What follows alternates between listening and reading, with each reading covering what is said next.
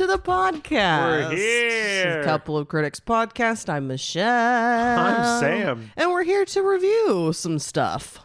We're doing it. I like how we're getting into it fast already. No bullshitting. You just want to do it right now? Well, we're reviewing a movie this time, and those always tend to take quite a bit longer. So there's no reason to not. We have plenty of time to bullshit throughout, I suppose. That's true. Plus, what's been going on? I don't know, you started shitting a bunch again?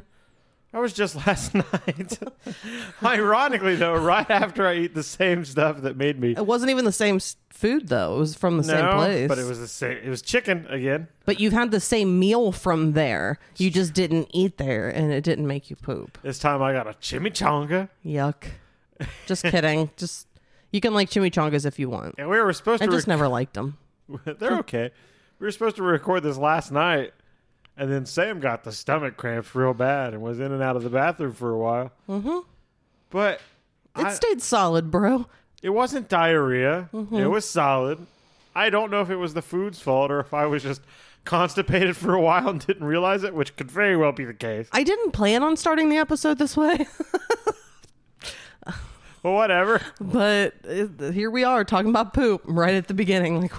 But I'm fine today, and we're recording this episode today. We're doing it. We're getting it done. It's nice and gloomy outside. 'Tis the season for freezing and sneezing. I like that. 'Tis the season for freezing and sneezing. Brr. Brr, brr, it's so cold. Go inside and get by the fireplace. Or get yourself some hot cocoa. And you'll be a snowman when you come in, and you'll melt into a little boy. You'll melt into a piece of coal and a carrot. Those were your testicles and dick. Mm-hmm. All right. So so it's my week. I decided to give Sam a movie, and Sam has previously said that he's said, please don't make me watch this movie even for the podcast, and you've really been turned off by the movie Ghost. Absolutely. And which is primarily, we'll go ahead and just get to it, which, because I think you talked to your boss as well, that there's a specific scene that the movie Ghost is known for, which is real nasty and ceramic, and people like you assume that it is just a straight up romance love story. Not into this at all. If you grew up if you were a kid when this came out, which we were, definitely as a boy, which I was, came out in 1990, so I'm like 4 or 5, depending on when it came out. And then afterwards, when it's getting parodied 1,000 times afterwards, that was the worst sentence I liked it, though. Of all time. It made me sound smarter. It just... I think everyone will agree you sound the smartest on this podcast at all times. I'm like a mumbly Homer Simpson coming in. Maybe with the words that I say, but not by the sound of my voice. God damn it. I hate that fucking phone case. It used to be so great. It held up for so long, and then it just got worn down. But yeah, I sound so nasally, and maybe because I smoke so much weed that I just sound like now. Like a hey man kind of sound. Is that what you're saying? Like I have a real thick, swollen sinus cavity. Well, yeah, that makes sense. So I'm nasally in my own way. I never like the sound of my voice. I think that the more we do this, the worse that it sounds. At least the more the more you hate it. Maybe I'm just morphing more into the dumb Homer Simpson sound. I'm Sam. Well, let's get more etiquette, and we'll talk clearer. Yeah, let's get more etiquette. My name is Sam. Is that how you Sam. do it? Sam. I am a smart man. So anyway, as a little boy, you saw this stuff and you thought it was all just a schmooze fest. You don't know that this movie potentially has some charm, some laughs, and some scares. Ooh, scares? You never got scared. There's definitely some... I think Bronson Pinchot's scary later. What? I can never remember the guy's name, so I just say names. Yeah, you just say random names every time. Bronson Pinchot, first of all, is in The Langoliers, not in Ghost. Jeffrey Tambor, despite what Ryan Seacrest thinks, was also not in the movie Ghost. I love how with Bronson Pinchot, You chose Langoliers. Always the Langoliers. Instead of Perfect Strangers. It's never Perfect Strangers to me. He was Balky to me just a little bit. I've seen the Langoliers so many more times in my life, and the Langoliers is pretty long. And he's like psychotic and strips pieces of paper for like comfort, and like rolls his eyes in the back of his head while he sweats profusely. You know what I see in the future of this podcast is a long ass podcast episode reviewing the Langoliers. maybe that's a watch along. Bonus content. Bonus. Ooh, yeah, that works for me. I don't care. Anyway, what were we talking about? We're talking about the movie Ghost. Oh, yeah, and I said Bronson Pinchot. And you was scary. really just took us way off the train. I'm fishing, and I off the caught me a track. bass, and it's called distraction. And you're serving it up for dinner. So, All right, the movie Ghost, It's beautiful. as you said, came out in 1990. It was a movie you were never interested in. I'm familiar with this movie because it was one of the few movies that McDonald's sold in the early 90s. Because and I don't know if it was a Christmas thing, like if it was a deal around the holidays, but they used to have these things at McDonald's where you could buy, you know, different glasses with characters on them and different, not even McDonald's characters. No, it's Just- like the Flintstones movie had come out, and you could buy those shaped Flintstone glasses.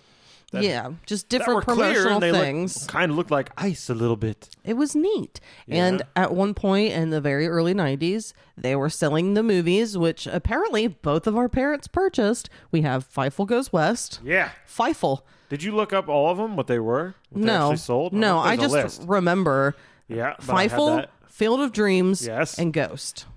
And they sold them pretty cheap, weren't they? Weren't they like $5? Fievel Goes West dollars? 5 to 10 or something. I think And they that were they were VHS. cheaper. I remember getting handed the VHS through the drive-through window. It was wild. I feel like I remember when they used to have these things, when you went to McDonald's and you, at least the one here in town, that they had a case under where you ordered that just had lined up like 3 VHSs or the glasses or whatever were like the yeah. promotional things. And they'd have just a little, it wasn't the whole counter, just like right under where you would order. There would be a little glass display case, right? display case Yeah. where they would have like the promotional thing that was on sale at the time. And I remember at least those 3 movies because my dad purchased them and I watched them many, many times. I definitely watched Fievel Goes West and Field of Dreams. A bunch. Really? Definitely Fievel Goes Really? West. Field of Dreams, you? I think it's because my mom watched it a lot. And I'm going to go ahead and probably say, when I say we watched it a lot, I mean, it was on TV. Okay. And my mom watched it a lot. Therefore, I watched it. Because, you know, my mom, she owned the movies, but preferred watching the TV version with the commercials and the editing and taking out the racy parts. What a fool. There's nothing racy in a movie that you can buy from McDonald's. Okay, I've got a list of what McDonald's was selling. At that time, maybe it was just they were only selling like chunks at a time. I'm looking at 1990. 90? All right. Well, these came out in maybe it was like 91 or something. Adam's Family. They were selling that. I remember that. I don't. Charlotte's Web, Ghost, Wayne's World, An American Tale, Fievel Goes West, Back to the Future, Field of Dreams, Land Before Time. And that's basically, there's more, but it's all like The Wacky Adventures of Ronald McDonald, the Monster O McDonald Land. Sounds like something that we need to find. We're going to review The Wacky Adventures of Ronald McDonald Birthday World. So we can see hamburgers that talk and chicken McNuggets you can take for a walk. Absolutely. Ghost. Ghost. How do we want to start talking about this monumental film? Simple. So we have some main characters in here, some big stars. We have Patrick Swayze. The Sways Man. He's the main character, the ghost. He's playing Sam. He's Sam Wheat. You're a dead guy. Yeah. Whoa. And we have Demi Moore, which I guess that they knew they wanted her from the get-go because she was just the adorable, short-haired, doe-eyed, Shelby-looking girl. Everybody understood that. She looks like someone we know named Shelby every once in a while to me when she had short hair Boom. and was younger. Who I was talking about? Oh, And then we this have fucknut? Tony Goldwyn, which I had to look into this. I was trying to explain this to you, and I was all over the place and wrong. So Tony Goldwyn, he is an actor. He still acts. If you look him up, you'll know his face. He's been in different things. I guess his very first movie technically was Sam. Friday the 13th, part Was it 6? 6? I think it's Jason 6. Lives? I don't know, but I think he's in part 6. He was added material filmed later because they needed more deaths. well, this was technically his breakout role. So I figured it out because I said that he comes from a rich family, the Goldwyn kid. So his grandfather was Sam Goldwyn of Metro Goldwyn Mayer MGM Studios. Whoa. Which really isn't a thing these days, but in like Talking MGM Studios? in the 30s and 40s is when they really reached their peak. And then they started seeing a decline over the decades after that. But they're like really classy early Hollywood. Yeah, didn't MGM do like Cleopatra type movies and what's the fucking movie called? Let's like the see. Ten Commandments and shit. It says that they did, let's see, a Grand Hotel, David Copperfield, Good Earth, The Women, Philadelphia Story. These are all like old fucking movies that I don't know. Ben-Hur. I'm familiar with Ben-Hur. Did they do... Oh, They're still around. Gone with the Wind. Yeah, but they're nothing like they used to be. Yeah, didn't they just do No Time to Die though? I don't know what that is. That's Bond, baby. But we have, let's see, the MGM, however, became especially celebrated for its lavish musicals, including The Wizard of Oz, Meet Me in St. Louis, So the Clouds Roll By, Easter Parade, Annie Get Your Gun, Showboat, An American in Paris, Singing in the Rain. Yeah, classics. Lots of just... I mean, they're the lion. It looks like the studio also produced 2001: A Space Odyssey. MGM did a fuck ton. Yeah, definitely. So that means old Tony Goldwyn, he had many doors available for him. Yeah, but Isn't he that actually, weird? he's worked his whole life, so it's Yeah. not like he just got all these huge roles, because it's not like anyone's going to be like, yeah, Tony Goldwyn, I know who that is. I'm not saying he got shit handed to him, but he can get a meeting with some people if he needs to. He's definitely always been seen more as, I would think, a side character sort of guy. He was on the show Scandal, which I've never seen. He voiced Tarzan in 1999. Oh, breakout role. Yeah. It was. I'm just going to go ahead and say the breakout role for me is still Friday the 13th, Part 6, Jason Lives. He was in The Last House on the Left in 2009. He was in Kiss the Really? Girls. I remember that. The Sixth Day with Arnold Schwarzenegger. Came out in 2000. The Last Samurai. Everyone remembers that. With, wasn't that Tommy Cruise? Do you remember that? Because Wasn't it like whitewash? People said it was whitewashing stuff because this white dude's the last samurai. yeah, like the Mexican was Brad Pitt and Julia Roberts and stuff like that. Like it's always white people in these movies that are supposed to be like cultured, but they still put like leading white actors. I think that's the idea behind stuff Well, like that. I mean, when we're that good at acting, you're just gonna have to keep giving us roles. And by us, I mean white people. White people. That was a joke. Don't see me. Michelle doesn't like it when I say this word anymore. Cancel. Yeah, I hate it. I hate it a lot. So it looks like he's done a lot of serious things, and he's done some, like romantic things. Look him up if you And care. He also laid on a blanket and tried to be romantic with a girl, and then he threw the wine glass behind him because it was time to have some sex. And then he gets murdered, baby. On the wine glass. I don't remember how he gets killed, and I'm very ashamed of that. You should be I'm absolutely ashamed. I'm ashamed. I don't know. And the final, I would say, star of the movie is the one and only Kane Hodder. second time discussed on this we're talking about podcast. Ghost. This is the second movie that I have chosen with this class act of a woman. It's true. The one and only Whoopi Goldberg. Whoopi Goldberg. Which I found out the role wasn't even being offered to Whoopi. It was Patrick Swayze who fought to get her that role.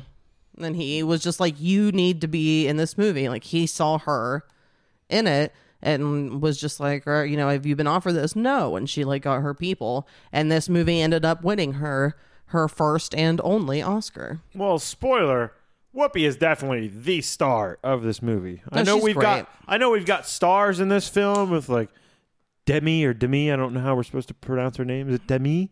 It's Whatever. It's Dummy more. And Patrick Swayze, man. But Whoopi destroys everyone in acting, in just comedic timing. I know not everyone's there for comedy. Patrick Swayze is there every once in a while intentionally and a lot unintentionally. But he just makes really over-the-top reactive faces, which is interesting. So we can actually start into this movie because I did make notes. I wrote them down, and you wrote down some notes too. Is that your only page? I have notes too. We've got one page front and back, and then a quarter of another page, which means this podcast will be 3 hours long. Yeah, well, it won't be a short one, but we won't try and drag it out too long. I do want to say that the beginning intro, which is something that I did read about this movie, is that a lot of times, as you thought, a lot of people just think it's a romantic movie. And there's romance. There's definitely love, relationship, whatever stuff. It is the crux of the story, love. Yes, but this movie, like we said, has a lot going on in it. And the beginning intro sequence seems spooky, I think. It's going through this like abandoned old building, and the music is everywhere, and the music is like, I think it's kind of made to seem spooky, and there's like cobwebs, and there's a section, I wrote this down, my very first note is flashing ghost logo at you. When the ghost logo comes up to like say that you're seeing the movie Ghost, it's like dun, and like comes at you, and there's a real like jump scare. You're just all of a sudden like, ghost. I have to do it. All of a sudden, you're like, ghost! This makes the sense. I mean, that makes sense to do it in that sense. She's like, ah! Ghost! Yep. That's going to be a thing. All right. I'm stopping it there. We'll see about that. Okay. So, move on. So, we actually are immediately introduced to 3 of the main characters after this spooky introduction, because it is 3 friends who are working on expanding this like apartment space. Is it New York? It seems very New York. Well, they filmed in New York. I think it's definitely supposed to be in New York. Okay. So I know the filming locations are New York. Okay. I looked into that before we did this podcast, and it's got a New York sensibility. The way the people talk, and they're like, "Hey, how you get out of the way? Honk, honk, beep, beep," stuff like that. That happens a lot. When I was in New York, I got, "Hey, get out of the way! Honk, honk, beep, beep." Oh, I meant in the movie. Oh, I don't know. Well, I mean, we do get someone who gets hit by a car, so honk, honk, beep, honk, beep. beep, beep. So they're just, it's Patrick Swayze and Demi Moore's character, Molly and Sam. They are a couple. They live in this apartment. They just moved in. They're very happy. And then their friend, don't remember his name. I'm sure it's here somewhere. Well, I don't. Carl. He's Carl. Carl. And he's just the third wheel in the beginning. Yeah, it does seem like he's a third wheel. And I think it's later, but to give an insight on the relationship with Carl and Molly right now, not Sam and Molly, but Carl and Molly, later she says something like, I wrote here, "Oh God, did you invite him?" So it seems like I'm already supposed to pick up that it's more Sam's friend. It's definitely more Sam's friend because they work she's together. She's kind of like, maybe even annoyed by him. You know how like a friend can get annoying of like, it's the third wheel. That guy's coming over again. We were supposed to watch this by ourselves. Shit like that. That's how Carl feels. But it's not necessarily against him as a person. Just like, he's always around. Yeah, him again. Kind. Yeah. So then you kind of get a short dynamic of that, and then you see, like I said just a little bit ago, that Sam and Carl are friends. They work together in the Big Apple. Yep, definitely in the Big Apple. You have one of those very common, like, walking amongst other people on the sidewalk to work. The busy street. It's the hustle and bustle of the beginning of the day. We got to get business deals done, baby. They're wearing suits. They're looking snazzy. You can tell they're high-rise guys. Oh, for sure. High-rise guys. And Sam is much more, he's at least over Carl It seems that way. It seems like in the work Carl world. almost, I don't want to say reports to him, No, but definitely like Sam is definitely aids him. above him because he has He's to got his own like, office too. Sam does. yeah, and he has to like give permission to use Oh, the code. like his code and to do things, and like he's I got the sense though that code is everyone's got their own code, and you got to put it in whenever you're doing financial deals. yeah, but But maybe Carl to move, doesn't have access to a code like this. not like his because he's moving like millions and millions of hundreds of millions of It dollars. seems like so it's definitely a financial thing, and Carl is the one who makes the transfers of the money. Sam is the one who figures out and like actually manages the account, probably. yeah, checks the books, keeps that shit in order. We got to talk about this elevator scene. Yeah, I have that. That's next. So they're in the elevator, and first of all, man, it's so different watching things in COVID times. Oh, when you see a full elevator and everybody's just breathing on each other. And not just that, which I do like the nerve of making sick and contagious jokes in the elevator. Like it's very 90s. Super 90s. But it starts with coughing. Carl's coughing. And they just talk about how it's contagious and how Oh, what do you got, Carl? Oh, doctor said it's contagious. Oh, I don't remember all the things he says. No, but they go through a whole list of stuff. it like has spread. It's like something that's super contagious on his body, and it's like on his genitals. Like he's just like, is it on your genitals? And he's like, yeah. It's almost like an improv game. Like they just keep one-upping things. Like Sam will be like, how's this? And he'll go, oh, well, it's like this. And he goes, well, how's your other thing? Oh, well, it's like this. And you see everybody in the elevator. Well, they're just creeped out and try to like move away from them, which you really can't. And most importantly, this is the only time we see Sam ever act like this in this entire movie. It's the only time we ever see their relationship have this goofiness. I think, yeah, you see the juvenile of him with his friend, but when he's with Molly, it's I'm a man. Mm-hmm. And it's a shortcut for this film for a minute-long scene to be like, they're really good friends. Yeah. Here you go. You just see almost that it's more like a boyish, maybe childhood. They might have They've been known boyfriends, yeah. Boyfriends, sorry. Boyhood friends. that they grew up. They may have been boyfriends. They just seem like there was this thing that they were trying to show you, that they have this, different, deeper sort of connection. It's not just about Sam and Molly. There's a reason why he's still around in kind of the third wheel. I think it's funny that during all this scene, he keeps talking about how he's got to meet this like group of Asian businessmen. This is definitely a time where if you got a meeting, it's with Asian businessmen. Asian businessmen. You got to take them to the golf course or to a place where they can sit under a glass coffee table and have a woman shit on the table.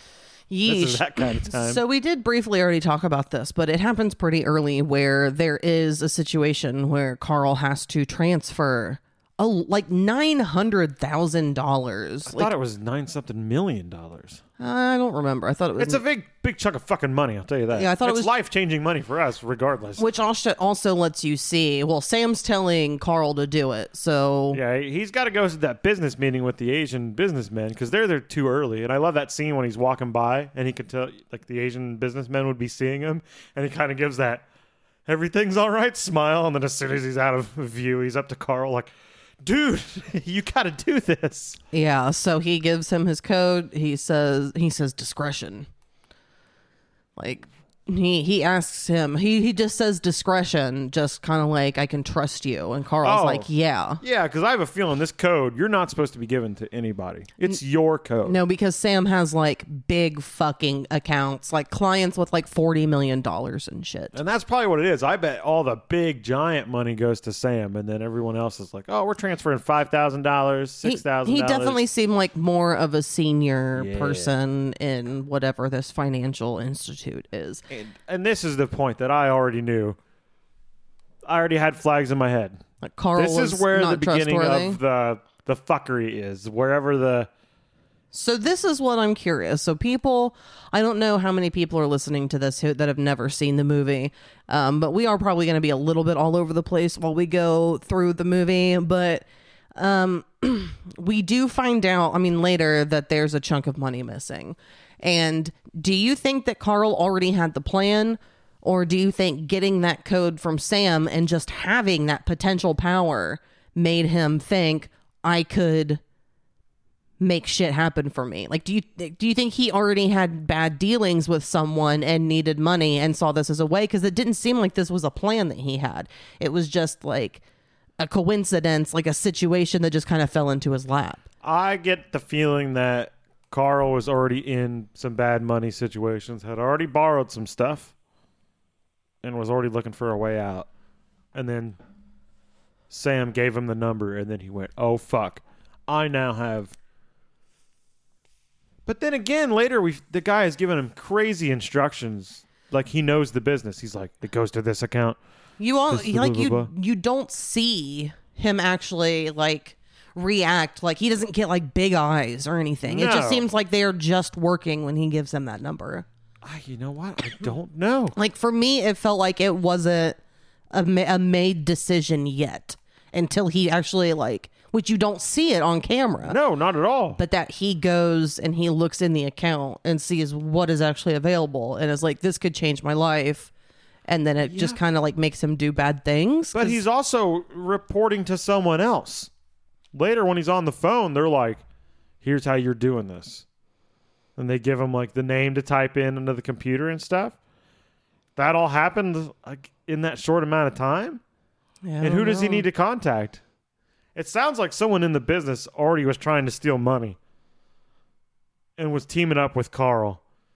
And then Carl accidentally, just by the grace of Ghost God, got this fucking code and went, dude, we can pin it all on this guy. And then we can, Yeah. Okay. I don't know.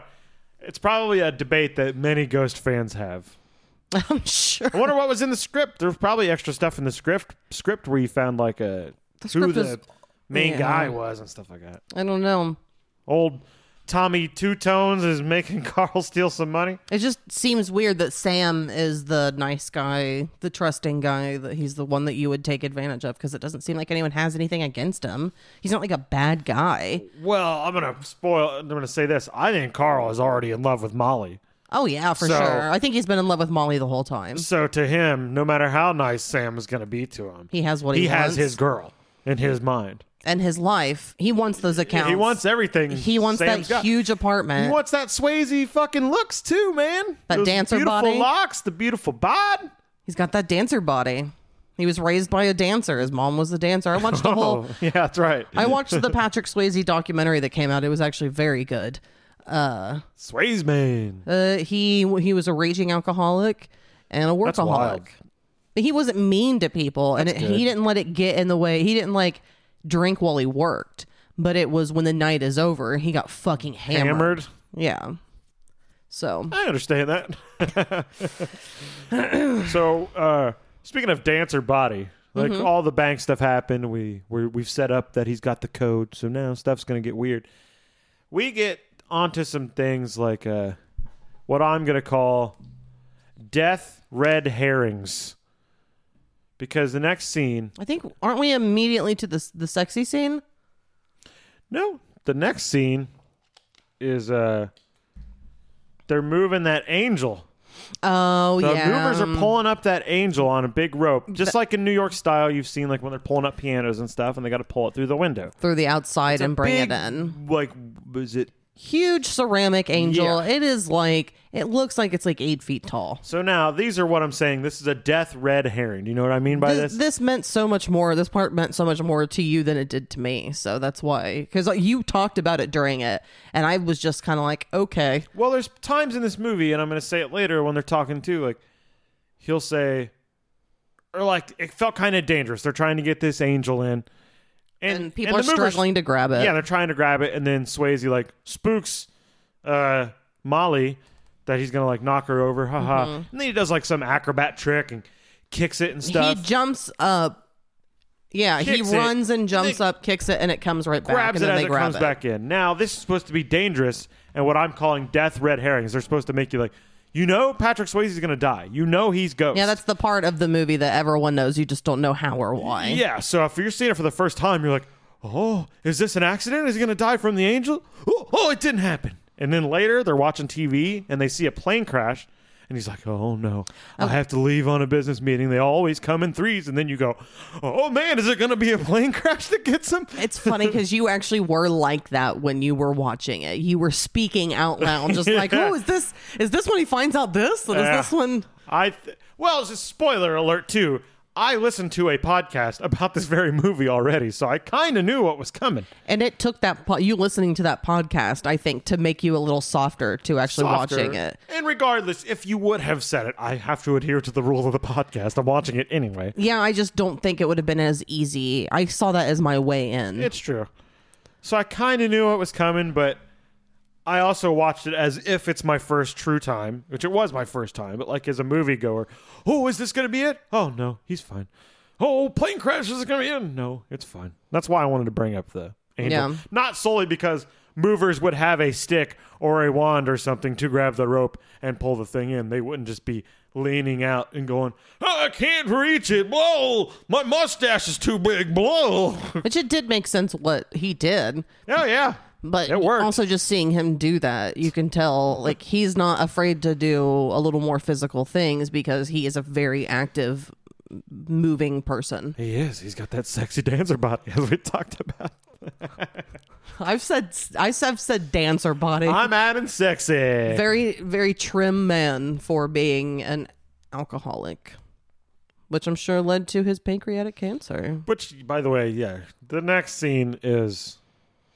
the scene. It is the scene because they really want to also push the relationship of Molly and Sam and make sure that you know that it is hot for real, full of passion and fire. So I read a little bit about this. Tell me.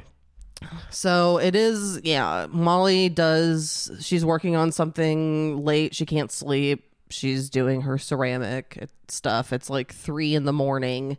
and he comes down. He's been sleeping. And I read that, okay, so Demi Moore didn't want to seem stupid, so she actually took pottery lessons. Good. So that was something real that she was, like, doing for the movie. That wasn't something that was just put in place for her. She actually did that. And the whole, like, him wrecking it was not planned. That was kind of an improv moment when it got ruined.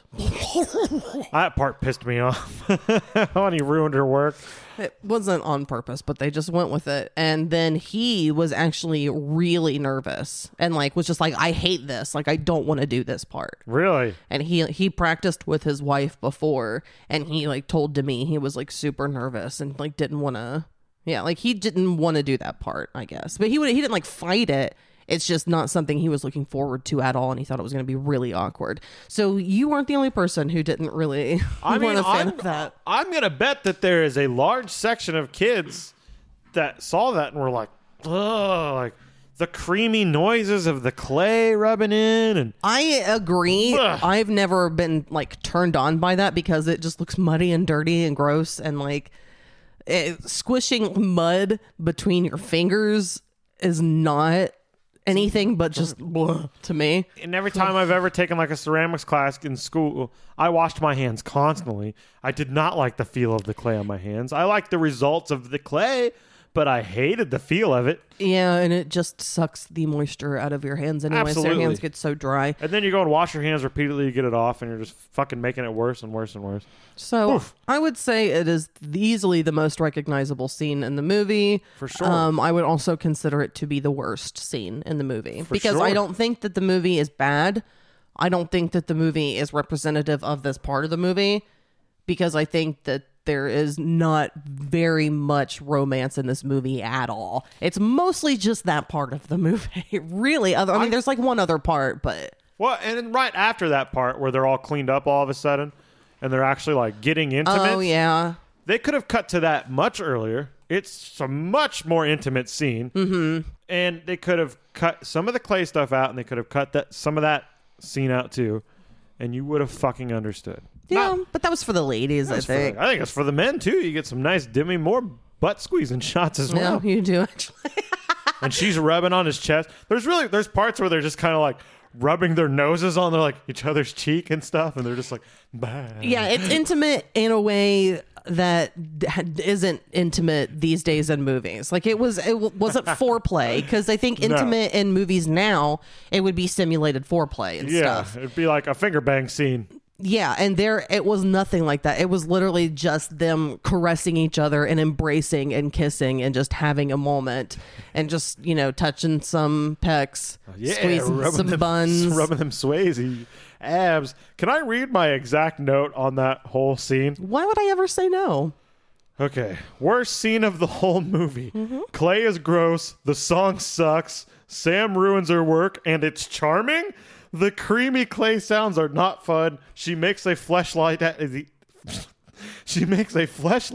the end. I don't buy the chemistry. At one point, they just rub heads on each other. My exact notes on that whole scene. Yeah, it's definitely something that we can stop talking about. Boom. If you would like to. Oh, Well, except that I do have to talk about please. something that's pretty interesting. So we have the classic Unchained Melody, which happens again in the movie as well. Is that what that song's called? Unchained Melody. That I was singing? Yeah, it's the Righteous Brothers. This song was popular. It came out in 1965. I was not aware that they actually re-recorded it for this movie, for the soundtrack, and then they were nominated for awards and stuff. Looks like they may have won some, but they were even nominated for a Grammy for the movie because they had re-recorded it and not just put an old song on it. So that song annoys the shit out of me. I can't say it's a bad song. It's just never been a song that I enjoy. It's just cheese. I can't unrelate it to that movie scene. So excuse me. Wow, that just shot out. I didn't even know it was coming. For me, it's just linked so much. I can't even put myself outside of it to say if it's a song that would annoy me if I didn't relate it to this scene, Mm-hmm. I'm going to say, though, that it's still not my style. You did say something about Patrick Swayze being charming, right? And that whole thing that you just read? Because I did put Patrick Swayze definitely had a charm about him. No, I wrote, Sam ruins her work, and it's supposed to be charming. That was just something that happened. He comes up and he's like, hey, I ruined your clay that you've been working on. And she's like, oh, you put your penis in me. My reaction was, hey, you dick, it's fucking 3 a.m. I've been working on this clay pot, you asshole. Get out of here. It wasn't important. She just couldn't sleep and was trying to find something to do. Well, that part wasn't apparent to me. Mm-hmm. Okay. After that, they're back in the office. Yeah, we find out that there's been some fuckery. There's been some money missing, and Sam is not able to make things balance. The books aren't balancing, and he's freaking out a little bit. And I love the computers in this movie. The old classic black screen, green font. The tiny little screen. Oh, one thing that I wrote, I actually made a note of this because I do work with a, computer from home, and he types with a pencil. I never type with a pencil. I think I've only seen people do that in movies and TV shows. I've never actually seen a person in any office I've ever worked in where someone acts like typing with a pencil. He's faster? Is like, yeah. Seems like that cuts productivity down by 1/6 of time at least. It's ridiculous. So yeah, my note is I never type with a pencil. I've always seen it with I never type with a pencil. I've always seen it with secretaries that are up at the front and they're doing just the calculator and they're like, that's $14.95. Did it have to do with an Asian meeting that happened? No. Wow. I just blew out the microphone. Excuse me. Yeah, you sure did. Sorry. When I put everyone hates critics, there's a conversation talking about critics, and I don't remember when that was exactly. Was it just in a passing by conversation? I don't remember, but I mean, yes, everyone does hate us. Which I did say everyone hates critics, yet we are all critics. Oh, we're all critiquing all the time. Every single one of us critique and build the world around ourselves. It's just that we have the balls to put the label on ourselves. Hey, I got the balls to make a complaint about someone who I work with, and they no longer work with me. So. It's true. Now Michelle's coming for the rest of the world. No, I'm not. just speak up for yourself when things aren't right. That's all I can It's say. true. I like that sentiment. If you're not being treated right, fucking speak up. Especially when man. it's like the whole team and everyone's just too kind of afraid to say something. All I did was had the balls to say something. That's all it was. Loved it. Yeah, thanks. I loved it too. It's weird though, because that day I was like, man, I don't think anything's happening. And then, hey, guess what? We're firing your boss. The funniest thing is that day you were supposed to have a meeting with said boss at 10:30, I believe. And then was informed at 10:15 that my boss had been let go. I couldn't have been saved more. Oh my God, you missed it by the skin of your teeth. And it wasn't anything petty. He just wasn't good at his job, and You didn't want him fired, you just wanted him to do a better job. No, it was never that intention. It's just I need some corrective action. I'm going to say they figured out that he was a fucking asshole. I think what he did spoke for himself. I don't think it had anything to do with me. Get out of here. That's what I say. All I did was opened up eyes and turn them in his direction. Yeah. That's all that it was. Get out of here, guy. I almost said his name. You can't do that, but that's fine. So yeah, just speak up for yourself. Even though everyone hates critics, we're all here to just, I don't think being a critic is a bad thing. Like I said, you're just kind of building up your world. You're figuring out what you want in your life and what you don't. And you're allowed to have opinions about things along the way. And I think there's a way of being not a piece of shit critic and being a piece of shit critic. If you're a critic who's just always like, blah, blah, that sucks because you fucking suck and you fucking suck. But if you actually are like, well, I have some points here, blah, blah, blah, blah, blah, blah, blah. Well, we also say that we're not like in the business. We're not in the business. We're not educated on this. But we also have we do and have done like musical things. And like I'm in a fucking book. Like we've done things. I'm not a fucking book. Like in the world, it's just I don't think that we're necessarily anything special. But I've released music. But I think we're all critics, and I think that that's okay. I don't think it's such a bad thing. But everybody hates critics in movies and music, TV, and more. I heard everybody hates Chris. So it looks like it's a date night, I guess. And for some reason, Oh, yeah, they're going to see a show because remember Patrick Swayze says, I think she likes seeing the guys in the tights. So they go to see some sort of play or opera or something. I don't know. but they're what's going on. clearly in like a rougher side of town. But one thing that you kind of get is that Molly is so unconventional. She has her short hair. She's got like a leather jacket on or something. I don't know, but she looks tough. And she's the one who brings up marriage to him. And he's like, I don't know. She's like, let's get married. I took it as he's wanted to talk about it before and she never did. I just took it as her being unconventional and different. Yeah, unconventional and different. I agree. But the way I got it, because he's like, you never wanted to talk about this. So it seemed like he was shocked and was like wanting to do it. And she was probably like, I don't believe in marriage. It's a contract between the government. My guess is that he was just in love and had doe eyes, and he was like, we should just get married. And she was like, I think we need to think about things a little more. And I think after seeing like, okay, we can live together, we can do this, I think she was literally just like, okay, everything's fitting into place. I think we should get married. I think it's time. And then the next thing is a baby.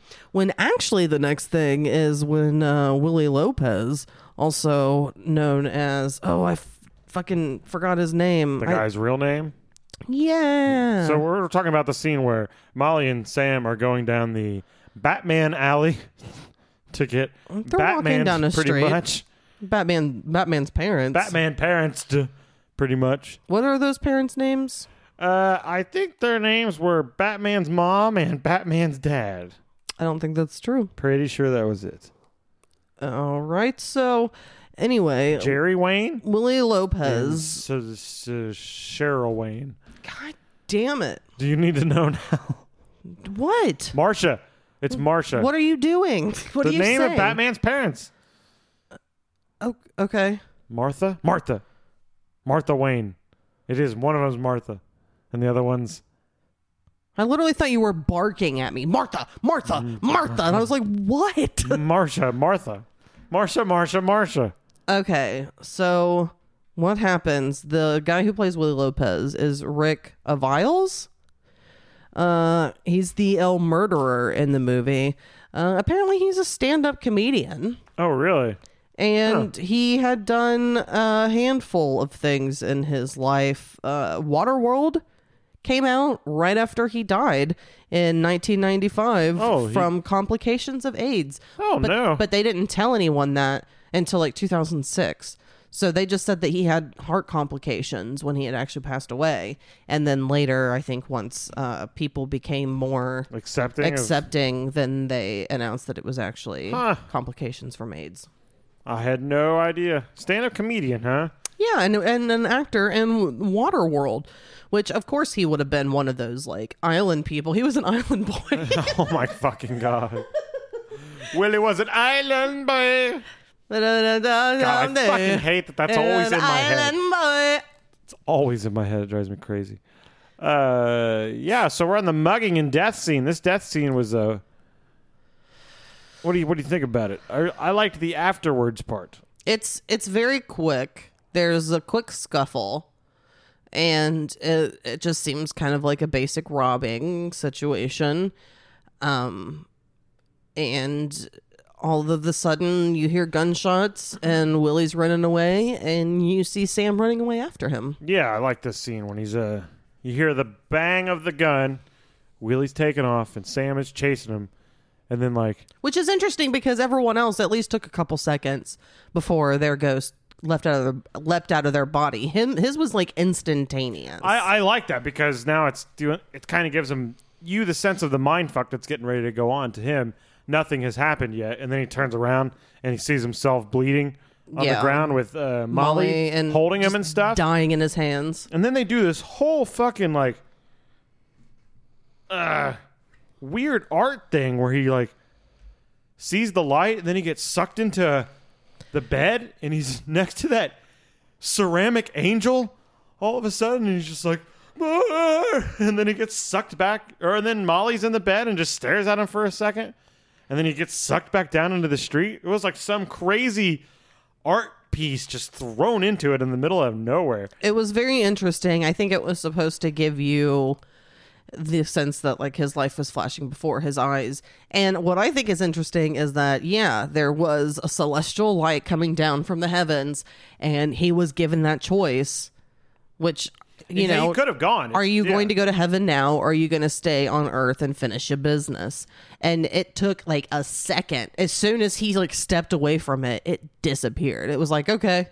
It wasn't something that you could step away from and then change your mind and go back to. As soon as you made up your mind, it was gone, which I thought was interesting.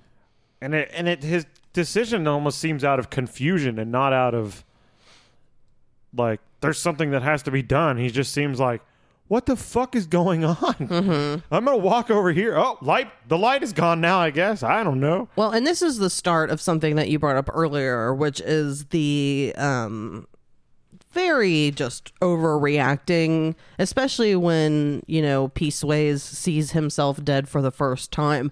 I want to criticize him for overreacting because it is funny and it seems goofy. But his faces that he makes? But for real, if you died and popped out of your body and looked at yourself, you don't think you might overreact a little bit too? My reaction would be even more than just weird faces. It would be, what the fuck is going on, man? I think so. It would be over the top overreacting, I think, from anyone, because it would be confusion. It'd be like, how is this even real? You don't even know what to believe. And you're watching yourself bleed out. Most of us don't have actual out-of-body experiences. No. So, which he's actually not dead, because they do go to the hospital and they're trying to save him, right? Oh, I took it as he's dead. But then why was he at the hospital? Because he just got to go and get pronounced dead. You think that's what it was? I'm assuming. I mean, the ghost is already out of the body. Later, when he's in the hospital and he's watching that other guy die. That's true. It doesn't come out until he's actually dead. Okay. So we do get to that part, which, let's see. Oh, yeah. I did say my note was Sam chose to stay and God wasted no time taking back his offer. What a God giver. Always giving and taking away. So Phil Leeds, he's in the hospital. He realizes he's dead. He's confused. And there's this old man who is Phil Leeds. He's an old actor. If you looked him up, if you've seen anything in the 90s, you would recognize this actor. It's definitely a character actor I have seen. As soon as I saw him, I was like, oh, that guy that I don't know the name of. What was his name again? Phil Leeds. And he had some sweet old hangers. I don't know if you looked at those like I did both times. You're talking about his old man titties? Oh, he had some hanging tits. Good for him. Because he had a nice button-up shirt and then an open sweater, which is a great old man look, if you want to know. Well, I'm looking forward to my days as an old sweater wearing titty hanging man. Yeah, that's good stuff. But I liked him quite a lot, and he just seems to kind of be someone that provides information to Sam, just to kind of make him not be so freaked out and just be like, yeah, it's not a big deal. You'll get used to it. Whatever. He seems like a guy in jail when you go to jail that's like, hey, how you doing? This is how things go. Right over there's the toilet. Don't use that toilet. Over there's the sink that we use for ramen noodles. And don't use shower 3. It doesn't work. And he was there waiting for his wife to die. So I wonder if that was his unfinished business. I would say so. He's probably going to go into the light with her next.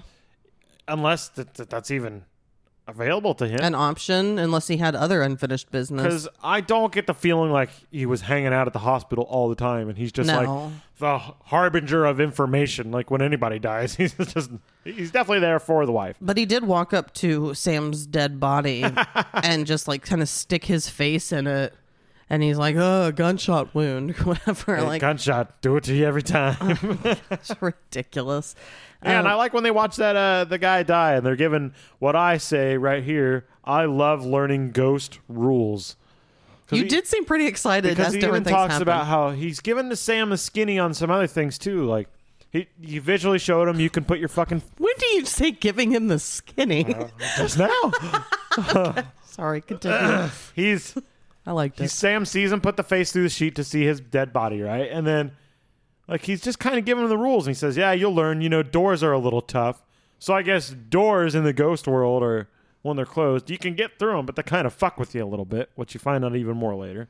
I don't know if you heard him lay that little tip down. Yeah. I also just wonder if he means and then emotional doors as well. Oh, no, he means physical doors, because later you see how much it fucks with Patrick Swayze when he tries to go through a door. Mm-hmm. But... Well, and then more ghost rules watching the dude that's he's getting surgery, but then he dies. Oh, yeah. And he goes up into the light. So now you've learned. You actually see it happen to when someone. Swayze, yeah, you knew that was the case when Swayze died, but now you've actually seen someone just accept it and immediately go up into the light. And yeah, someone who wasn't in distress in a situation where they were planning their life. This person went into surgery, probably and it looked like it was open heart surgery or something. So it's I thought they were in ER. I think it's. Oh, is that what it was? I don't think he planned it. I think he just doesn't have anything to fight for. He's just not Patrick Swayze and doesn't want to run back. Or an old man waiting for his wife to die. And then that old man says something like, it's better than the other guys. Mm-hmm. Which he's already, if you picked up on that, you're going, oh, wait, the other guys. Who are the other guys? Yeah, but it's interesting that he would know, that he would have seen other people die and them not be accepted into heaven. I'm assuming as a ghost, I don't know, maybe you like to go hang out where people die all the time. Maybe he does hang out in the hospital all the time. Maybe he's just been waiting for his wife. Maybe not. Or maybe they chase you every once in a while because they're bored. Maybe he started the hospital and his unfinished business was making sure the hospital thrived. Maybe he died 5 minutes earlier and already learned the rules. I don't know, man. It's just interesting that some people, like the guy having the surgery, didn't seem to have any time to make a decision. It's just as soon as the light came down, his body just went right up into heaven. Yeah, just sat up and just went straight there. Mm-hmm. I like when the old man, by the way, goes, hey, it's not the same anymore. It's a whole new ball of wax. That's a new phrase I'm going to start using. That's like an old-timey thing to say. And then all of a sudden, he gives him some like you said, the skinny, the lowdown. Low down. And he just kind of disappears, and Sam's just like, "What the fuck? What's happening?" And then this doctor, nurse, starts to move his body and goes through Sam, and it's the first time he's ever experienced. So I made this note. Do you think it's weirder when an Asian man walks through you? Why? I don't know. He seemed horrified when it was happening. He was horrified because he went through the man's brain and saw all of his blood vessels and muscle. But he seemed extra scared. I think that's just your brain putting that on there. No. Yeah. I'm kidding. I'm just fucking kidding. No, it was weird that to me, I thought that part was weird because it's almost like you think if you're a ghost, you're going to be able to go through things. Like Casper's been around for a long time, man. I think in this moment you're in shock and you're just still, and you've never seen someone's inner brains. You're seeing gore right here. I thought you were supposed to be seeing just like what looked like an inside of a body. It wasn't necessarily the doctor or nurse's body that was walking through him. That it was more like him. No. As his eye makes its way through this man's skull, he is seeing every little bit in front of his eye. He's seeing brain matter as he walks through it and goes, ah!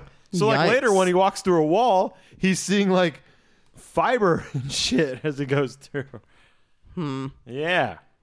Well, his dead body went through him first before the Asian nurse man.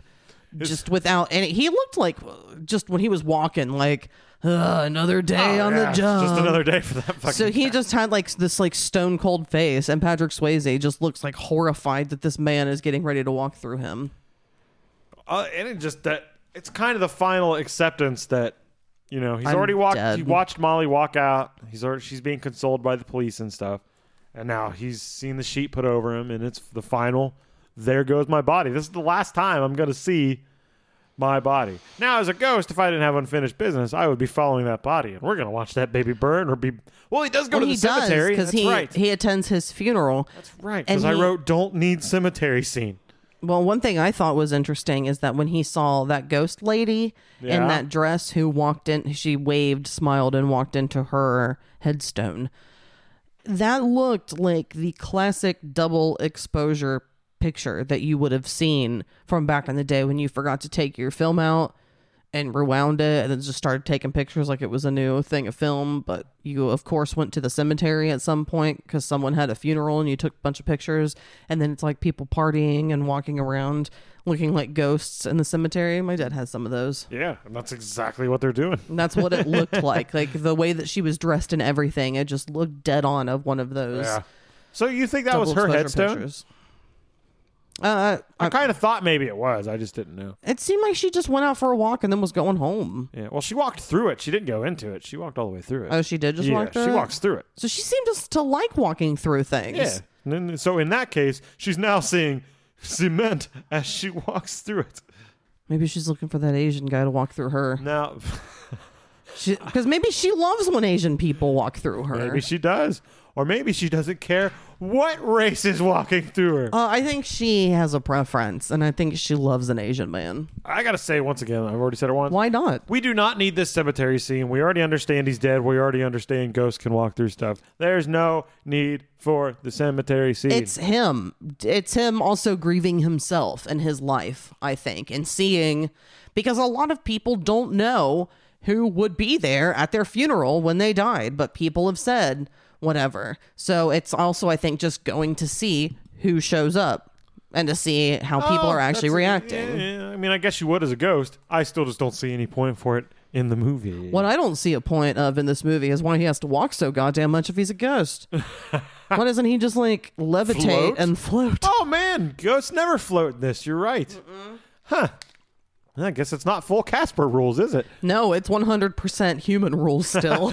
Except for like, okay, you know, you can like walk through walls and stuff. Why aren't they like falling through floors and shit all the time?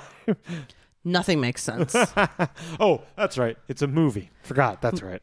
That's the most annoying explanation of any movie question to me. I've never been a fan of, it's a movie. You just have to accept it, or sometimes it's the only answer.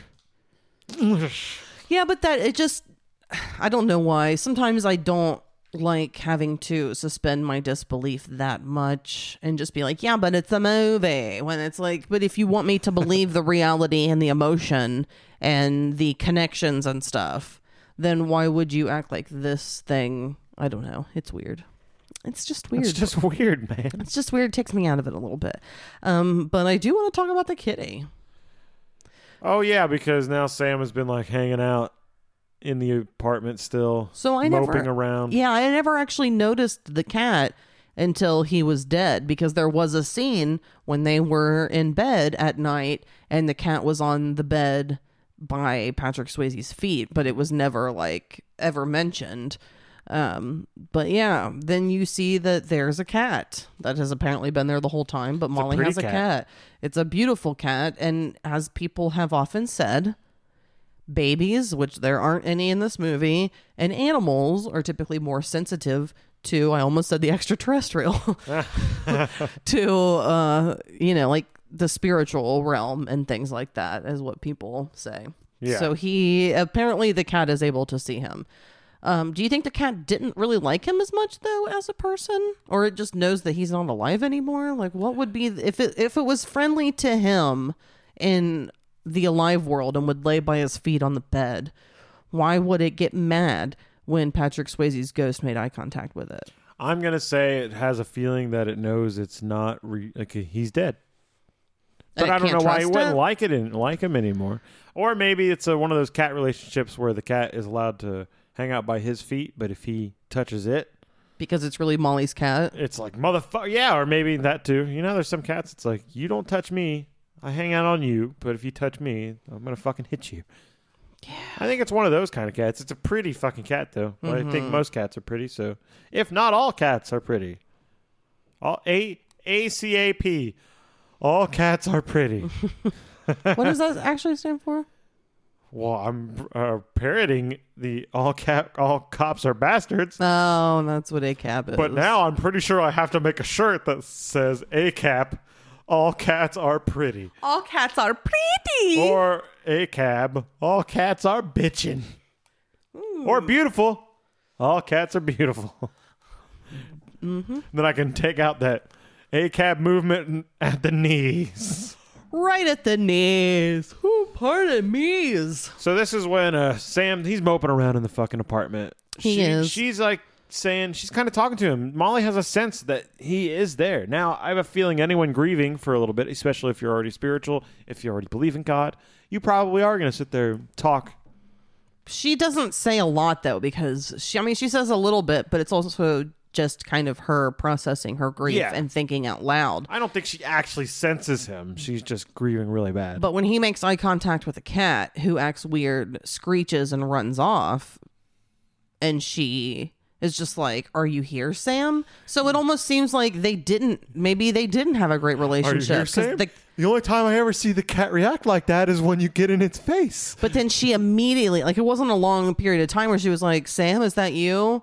And it wasn't just like, oh, it was just like, no, like, that's ridiculous. Molly's got a sensible head on her fucking shoulders, man. She likes cats, art, and dead people. And she has a reasonable doubt. Which, yeah, the Jay-Z album. Sure. And with that in mind, she does get emotional. She's grieving, but she does go through his things. And old Carl is hanging out with her. Carl's fucking making his way into her life still. Mm-hmm. Even though it was Sam's friend, he's making his way in because obviously he wants to get into that Molly Polly. Well, and they do have the Sam connection, so she's probably not feeling as annoyed because any living connection to him. Oh, you do, Sam. There's a sense of comfort. What would he say when I was gone? That it's also going through things. She has a Reebok shoebox of stuff that reminds her of him. And I always think that and I brought it up to you, there's such a weird inflection when she decides to save these Rolaids that remind her of Sam. And the way he's like, Rolaids? Like when I think when I have the inflection personally for the word Rolaids, it's Rolaids. Yeah, I definitely say Rolaids. AIDS falls to the side. Roll is where the inflection is. Rolaids. But Rolaids? Rolaids. Rolaids, Molly? Rolaids, Molly? Rolaids, Molly? Yeah, it's just interesting. And then that guy that plays Willie pops out of the corner and he goes, "No, I swear, I don't have it." Everybody's like, "What are you talking about?" And he goes, Never "Nothing." mind. That's horrible. One thing that I noticed, I feel like you may have, but I don't want to go too far into this, but it really seems like Demi Moore's character, Molly, hates bras. It seems like she has some real jiggly titties that look like they're not being held into place. As the man in this relationship, I honestly did not notice. Well, there is a later scene where she's changing and she has a bra on, but you know she didn't have a bra on for the rest of it. I just guessed because she's got some real hanger outers. I mean, there's a difference in what your boobs look like especially when you're running, and they look like they move a lot. I bet I bet everyone was like, "We like it when you don't wear the bra, Demi. Keep not wearing the bra." And she'd be like, "Okay, but for this one scene, we're gonna have to put it on just so we can get away with it. But for the rest of it, no bra." So let's see here. We definitely haven't gotten there yet, but we are still to Well, they did the scene where they're doing the Reebok shoebox, and then he tells her, like, "You got to get out, Molly. You got to get out." And then he gets her to leave for a minute. Mm-hmm. And you can Carl does. Carl gets her to leave, which he does say, "You're not the one who died," and she slaps Carl Yeah. and then immediately apologizes. Maybe that's when I first thought that she wasn't wearing a bra because of how much her boobies moved when she slapped him. And that shot, it's from the Carl point of view, so it's kind of looking down. Mm-hmm. That one shot is, and on his, it's looking up. And then they got the side shot when he slaps her. So that probably is where you would get a titty shot. Titty jiggle. But it seems like this is definitely the first moment where Sam, who is obviously watching and hanging out with Molly, picks up on there being something weird about how Carl is reacting to this. Not saying that he's necessarily even in on anything, but he just seems to notice a little like weirdness. I did put that the movie score is weak, yo. I don't remember why. I feel like it's because I don't remember why, but he goes to the subway, and when you just kind of get like that whatever like weird like here's why. Dun, dun, dun, sounds like in the background, the music. Thanks for telling me. You have a better memory than I do. That guy's been the sound guy, the dude that composed this. He was doing sound composing since like the 60s, maybe even late 50s. So he's got a very classic sense of composing. That's why it might have like a dated sound to it. Okay. But they get to the subway because they leave after Molly slaps them. They leave, and then fucking Bad Willie guy shows up at her apartment looking for something. We don't know what he's fucking looking for. He's going around. And then Patrick Swayze's like, "You motherfucker, you get out of here." And he's trying to ghost punch him, but of course he's a ghost, so he doesn't feel anything. And of course Willie doesn't hear anything. He doesn't know Patrick Swayze's there. And then Molly comes back home. Willie's got to hide out. And Willie gets a shot change. of Demi taking off her clothes, which is where we get the bra confirmation. And then because this has previously happened, he knows to kind of bring attention to Molly that someone's in the house because he is a ghost and can't do anything. He puts his face back in the cat's face, and the cat freaks out and ends up scratching Willie. Yeah, I mean, he gets in that cat's face and yells this time. Like the first time, he just kind of was like near the cat and was just like, "Ugh." This time, he gets in the cat's face and literally goes, "Ah!" Scratches Willie in a very comedic way. The cat just jumps up out of nowhere. By the way, never known a cat to get scared and jump up in the air and just go, "Hi-ya!" and scratch anything. And then run off. Yeah. But it scratches Willie.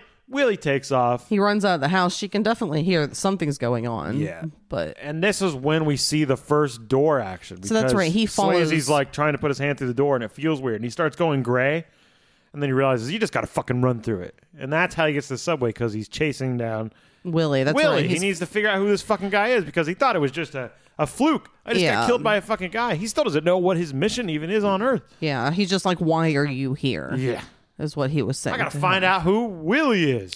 That's right. And then he follows him onto into the subway, where he meets the wonderful Vincent Schiavelli. Well, he's not wonderful. He's like, why are you on my train? Yeah. Get off my train, and pushes him. We find out that Vincent, or this ghost, is very protective of his train car. territory, which I get the feeling ghosts probably are in general in this world. This is my area. This is my home, which is what classic Ghost is anyway. Mm-hmm. And then we get to see that he throws him out of the train car, like sliding him across the floor, and then breaks the glass and tells him to stay out. Physically breaks the glass. In the physical world, this ghost breaks some glass, baby. And then all of a sudden, Patrick Swayze is like, what the fuck? Like, I didn't know you could do that. And it doesn't even show that much on his face, and I would love to know how many people, when they first saw it, that even registered. Like, I'm going to say 20% of the crowd at least didn't even think, like, how did he break that glass? I think they just were like, guy's going crazy. Scene. Well, I want to, before we take a break here in a bit, I wrote down that my 90s fantasy fucks are, and I would like to know yours, Sam, if you want to think about this. 90s fantasy, like people I want to fuck in the 90s? Yeah, but you'll hear mine. Okay. So, my 3 90s fantasy fucks are Vincent Schiavelli, Abe Vigoda, and Conan O'Brien. There's only one on those that I believe. That's not true. Really? You found Abe Vigoda sexy? I'd let fish fuck the hell out of me. I'm just kidding. No, they're jokes. They're all jokes. Not Conan. I've always had an actual Conan O'Brien crush. I know Conan's not a fake one. No, that's because I wrote a whole song about it. It worked out for me. I'm as close to his Conan as you got. All right, so I need 3 goofy 90s fantasy fucks from you, Sam. Wait, right, I'll figure it out on the break. Oh, wait, Rosie O'Donnell, can she be one of them? Nope. I'll figure it out on the break. She can throw those koosh toys at you. In my butthole. Sure. Oh, that was fun. One thing I do want to criticize before we do go to break here is why does Willie wear a long sleeve shirt with a short sleeve jacket? Huh? He wears a long sleeve shirt with a short sleeve, like, sweatshirt. And I know what you're talking about. It's like it's cut off on It wasn't cut off. What? It was like hemmed. So there was like a short sleeve sweatshirt that he was wearing, like zip up. Only his chest and shoulders gets over cold? A long sleeve shirt. I didn't understand the fashion. I think they do things like that because then you're subconsciously going, that guy doesn't know how to dress very well. He's bad.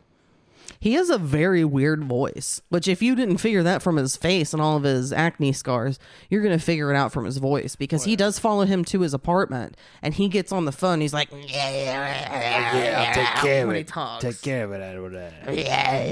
He has a very graggly demon-esque voice. He looked like... Statements or something. He looked like... What's that Chris Rock movie where he was like a gangster rapper?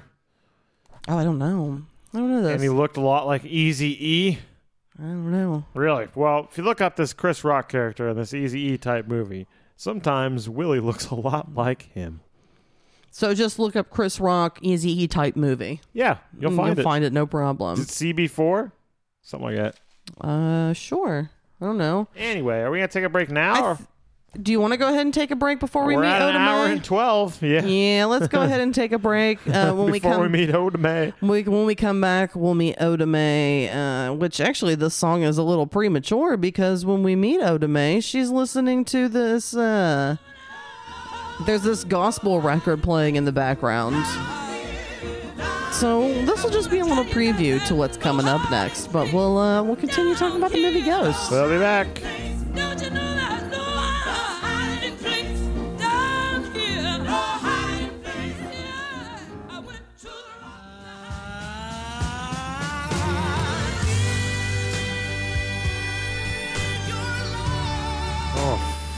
Do you know who this is? No.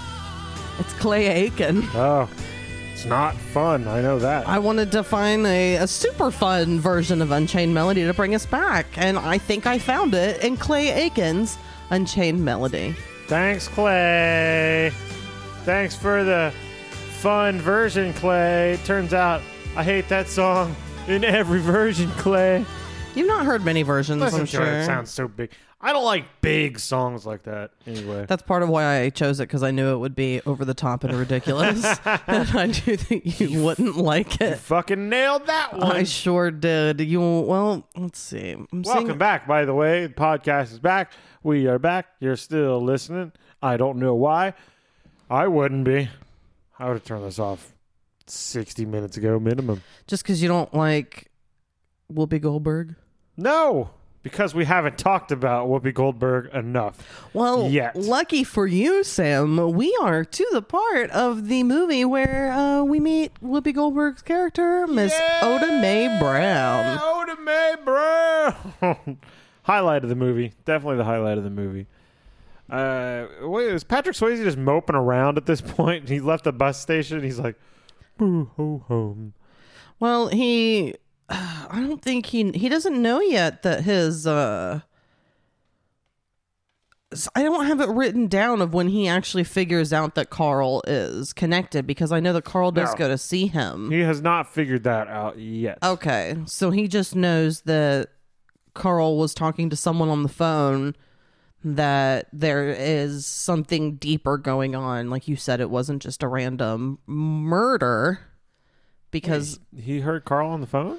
yeah, he followed Carl home to his place, and Carl immediately talked to some guy, and he's like, that's where we left Talking him. about Willie. Oh, Willie, that's what I meant, yeah. He followed Willie back. But then he follows Carl to Willie's place as well at some point, and I don't remember when that That's happens. later. That's later.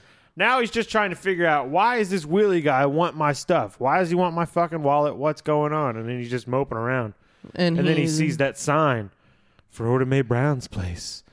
Oh, I think it's the just psychic. I think it's just a last ditch thing, you know. He probably didn't even believe in ghosts before. So why not try anything at this point? I didn't even believe in ghosts. Maybe the psychic is actually real. Who the fuck knows? And this is where we meet Whoopi Goldberg. We find out that she is a fraudulent psychic reader.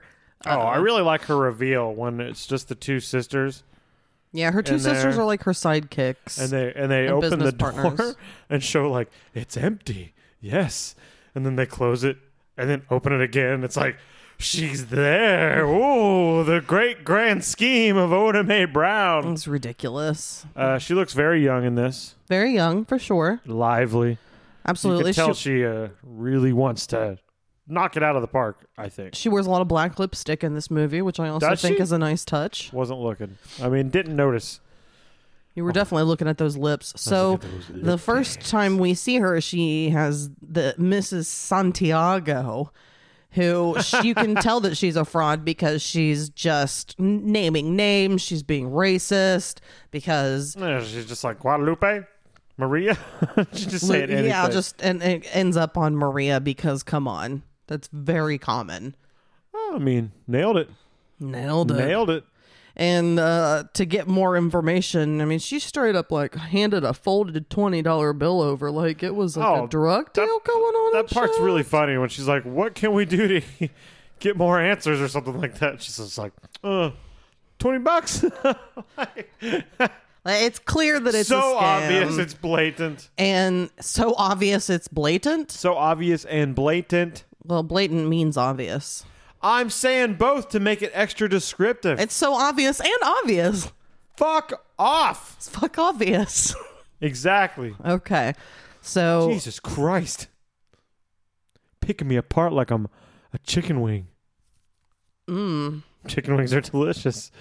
all right. So yeah, scam artist Sam is walking around the room seeing that she's clearly full of shit.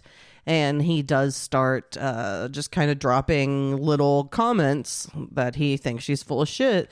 And it ends up freaking her out, which I think is interesting because her sisters think that her responding to actually hearing the voice of a ghost means that she's crazy, which shows you how much of a fraud she is. Because showing that she can actually hear Sam, that they're just like, there's something wrong with her when this is what she does for a living. Well, are they actually her sisters, or are they just we just calling them her sisters? They live together. I think Because they're sisters. later she's talking about how, like my mom had it, her mom had it. So like these women should not be. If she was hearing it, they shouldn't think like this is unusual. They should already be used to it. But who knows? I don't know the answer. But they know that she can't actually do anything. Well, she can now because I like how the reveal is Sam is just he's not even saying it so she'll hear it. He's just like in the room, No, he does say, "Oh, you're full of shit," or something. You're full of shit. And then this is when Whoopi Goldberg's acting is coming across really well because she's doing two worlds here. One of I got to keep this act together so that this lady keeps giving me money, but at the same time, what the fuck is going on? And then I like when it breaks eventually and she can't handle it anymore, and she just like jumps up from the table and she's like, "Who are you?" and just breaks all misconception. It just doesn't even care about that lady in the room anymore. This is a weird, just kind of random fact that I've heard this about this movie before. Not kind of more recently though, but I also read it and was reminded that one thing that Patrick Swayze did, since they did have like scenes where they shot outside and stuff, that he would, because it was like colder outside, that he would chew on ice to make sure that his breath never showed up. Ah, that's a good little trick. I don't know if it was his idea or someone else's, but he did to make sure that he didn't seem human at all and didn't even have a breath. That's a good idea. He made sure that his breath was cold. I want to just try that now. I want to go outside and see if my breath is shown, and then I'm going to chew on some ice and see how it works. I think it's pretty obvious that, What if mine doesn't work? Why wouldn't it? What if I'm so dead that I breathe all the time? I don't know what that's supposed to mean. Yeah, nothing you're saying is making sense. And then if I ever shut you down, you're like, why would you do that to me? I'm genius. Exactly. Brilliant. Carry on. I still have weird crunchy things in my mouth from those fucking cheap-ass chocolate-covered raisins. They're fine. To you. I don't Yeah. think when you eat chocolate-covered raisins that every one that you bite down on, the raisin is like crunchy. I'm going to go ahead and say you're chewing too much. In, one bite, swallow. Done. That's disgusting. Nope. That's how you're supposed to eat things. I don't think that's how that works. Our digestive tracts aren't supposed to do everything for us. Yes, they are. Let's tax them. Tax them all the way. Tax your guts. Tax them every day. I'm going to start a picket line outside. And I'm pretending to be into this. You're into it. So one thing he does get her to say to out loud back, because he's just like, say something. And she's like, I don't know what you want me to say. And he's like, Sam Wheat, my name's Sam Wheat. And she says, Sam Wheat. And then slams the door and disappears again into the door that she the mysterious magically came out of before. Door. The magic closet door that's the most obvious thing in the world. The magic closet door. Ding. All right. So at this point, let's see. We've got people, her sister's thinking that she's crazy because she is talking to this white ghost, and they think that, she's nuts. And I think Whoopi's great. I think her wig is trash in this movie, though. It's a wig? I think it looks like a wig. I didn't look. I didn't pay attention. I didn't look. I'm just enthralled with the acting skills. I'm not paying attention to wig action. Well, she knows that he is talking to her. She can hear him. She can't see him. And he is urging her to contact Molly and let her know that she is in danger, since he himself cannot relay this information to Molly. But he sees that something is still in the works with Willie Lopez, because he's not just done after killing Sam. He's still breaking into Molly's apartment. Yeah, why would he be breaking into the apartment? He wants his wallet. He doesn't know why he wants his wallet so bad. Because he's looking for... Well, I mean, we should know. He's looking for that code, baby. Mm-hmm. But... So next, this is like the moment where we do get the New York. When Whoopi's outside of the building trying to get Molly to come to the window and let her in. And she's yelling at the building. And then that guy does get out there. He's like, hey, get out of here. But I gotta move. Because she's just like, hey. And he's like, hey, shut up. And she's like, you shut up. I'm not talking to you. And you get a lot of that. Classic Whoopi attitude. Yeah. She did such a good job in this movie. If she wasn't in this movie, it would not have done very well. She really carried the movie, I think. Absolutely. And I still think, even though I didn't know this for very long, that Patrick Swayze getting her to be the part. I mean, some people just like have that foresight, if that's what you would call it, to see that like this person would do great in this role. I'm not familiar enough with reading something and then imagining it to life, you know, as they do, the interpreting scripts and things.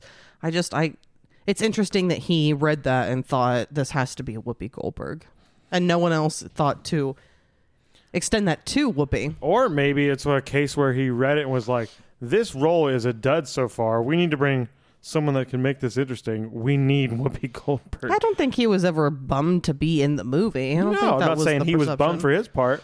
Sometimes a role, it does not read well, and you bring in an actor that can spice it up. Well, speaking of spicing it up, I think that's a fun thing to say, because at this point in the movie, like you said, Whoopi's out on the street trying to convince Molly to let her in.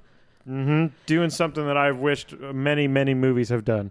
By actually before. Explaining specific things that only they would know between the two of them. Absolutely. To gain the trust. I can't give any examples, but I know I've felt it in movies past that, like, if you So just many said movies. these 4 sentences, it would make them go, oh, this has to be true, or at least I have to check this out. That happens a lot in movies and TV shows, where it's like, why are you just not communicating the simple thing that if you just said it, you could move on past this, but it's being drug out because they need to. It just, that's one thing that bothers me about movies and media sometimes, is that like you're trying to wrap people in because there needs to be a believability, unless it's like all fantasy.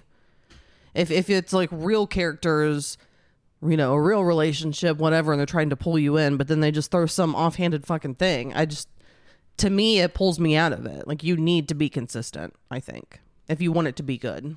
If that's not the actual point, to be inconsistent. Well, yeah, and I'm thinking of when there's like a monster movie and they run into the police and they're just like, something's chasing me. And they're like, oh, yeah, what is it? Blah, blah, blah, blah, blah, blah, blah. And all they could do is go, look, I was here at this time, this moment, something came out and did this, this, and this. Please, let's just go to this location right now. I can show you the evidence because my car is torn in half. And that just never happens.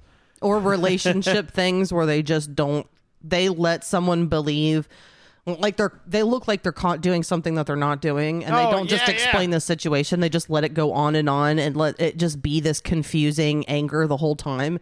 It's like, why aren't you just handling this like anyone would in an actual situation? Very weird. So like I had said previously, she trusts Whoopi enough to let her into the apartment. And it's just pulling out details that are pretty fucking specific. She is. And you get... one thing I think is funny is that you definitely get the Oda Mae personality. She's not just a simple character, because when she is asked to relay things, she relays them back in her own way of doing it.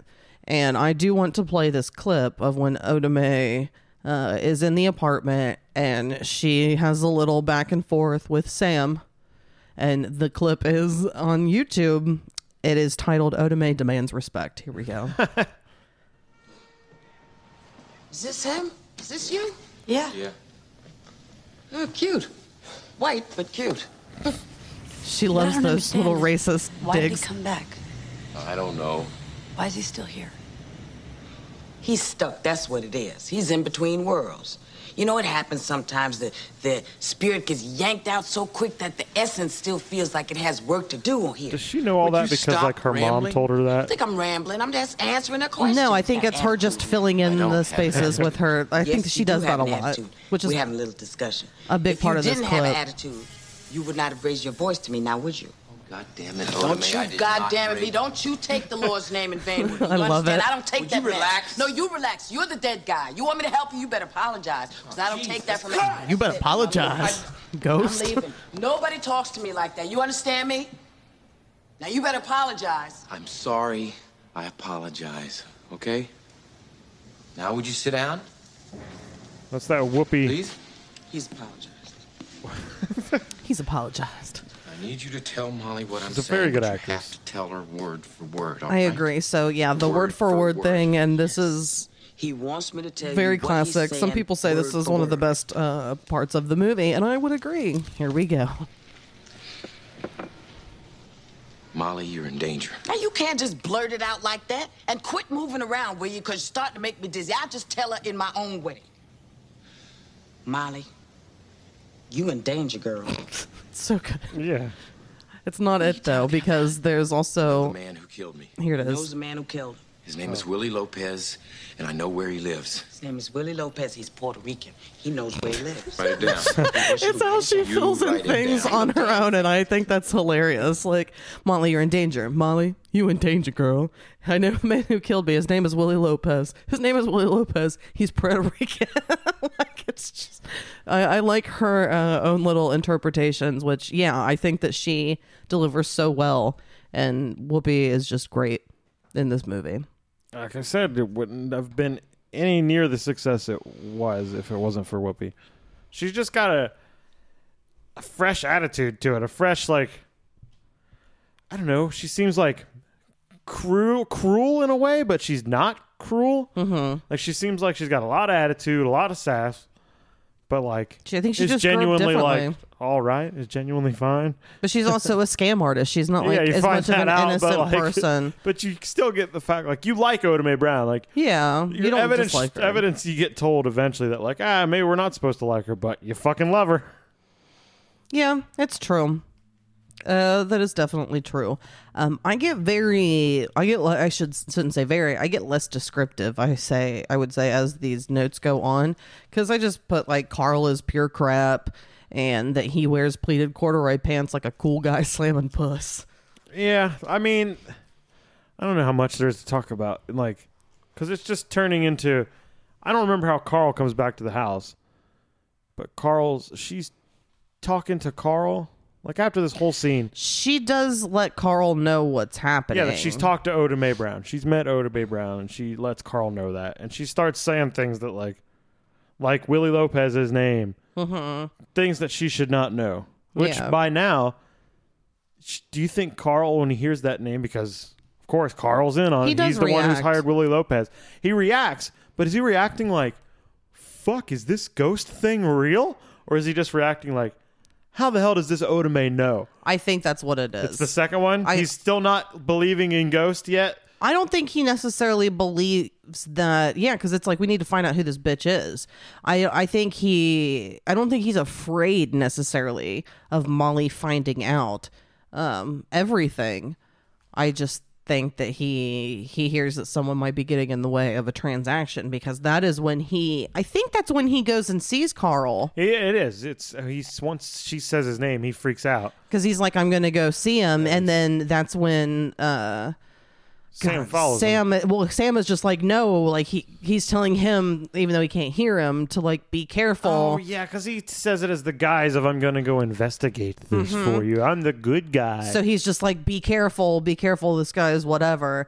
And then when he actually gets to Willie's place and they talk about, how how does this fucking Oda Mae bitch know this? So then we need to look into Oda Mae. So you still don't think he's got an inkling of, is the ghost part of this real? No. Okay. I don't think anyone knows about that other than Oda Mae and Molly. Molly told him? But I don't Molly think he told Carl, so you don't think at all? I don't think he believes it. I think he thinks that Willie told somebody else. Willie has loose lips. That's what he thinks. He thinks Willie has loose lips. That he hired Willie. And Willie, because he's like, how does this woman know? And he's like, I know a lot of women. So that's probably what it is. So you're right. He doesn't have any ghost belief yet. I don't think there's any ghost belief, but I also think that I don't think if he knows even how to necessarily connect it. I mean, if you think he thinks Willie has loose lips, I think that makes sense, Well, I because think he he does says show up something there when he kind of shows mad. up. Yeah, he's like, who have you been talking to? I think he says something like that. Okay. Loose lips Willie. Because remember he says that funny line, but like, I know a lot of women. Well, Yeah. and I think that he would hear the psychic who Sam told her that he wouldn't take that seriously at all. He would just say, this person is trying to manipulate your weaknesses or take advantage of blackmail you.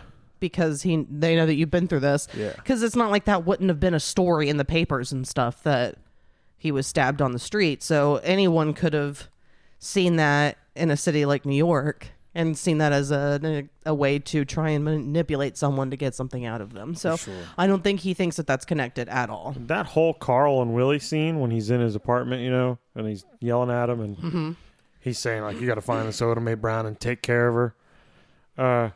It is shot as, like, the cheapest looking, like, soap opera horror scene, like soap opera. I don't know, the way the shots do it, they, like, almost have a scene where Carl turns around, like, he looks at the wall almost, like, what's going on? It's just shot in a very goofy way. This movie has many different, like, mini movies to it, where it's like, okay, this scene is the romantic scene now. Now we do, like, turnarounds shots. Well, it's interesting because I did read that they were considering putting a known person in the role of Carl, and they weren't necessarily planning on taking on like a fresher face person. They were thinking like a more established actor. So he he proved himself. I know you thought that he was a bad actor, but he proved himself enough to get that role when they weren't looking at bigger stars. Yeah, I didn't think his acting was very good at times. I think it's obvious that he was young, but I also think that he was supposed to seem kind of like erratic and not confident in what he was doing because he was just kind of a shithead. He wasn't some like trained guy who really, if he was, he would have been more successful, but he was just kind of like a schlubby guy, got into some shit, and now he's just feeling all of the stuff. He sacrificed his fucking best friend to be killed so he could get this money. Well, I get what it was supposed to be. I just don't think he executed it very well. I think it was fine. I don't think it was so bad. So she does, let's see, Patty Swayze has a face like an overactor. That's pretty. That's already been discussed. One thing is interesting. So she does go, Demi has this information, and she decides to go to the police and look into this Willie Lopez guy. She wants to see if she can get any information about him because she thinks that he had a hand in killing Sam. And we see a young, sweet Stephen Root as a Stephen detective who works at the police station. And what the fuck hasn't he been in since the 90s? I looked it up, and he has like 230 acting credits.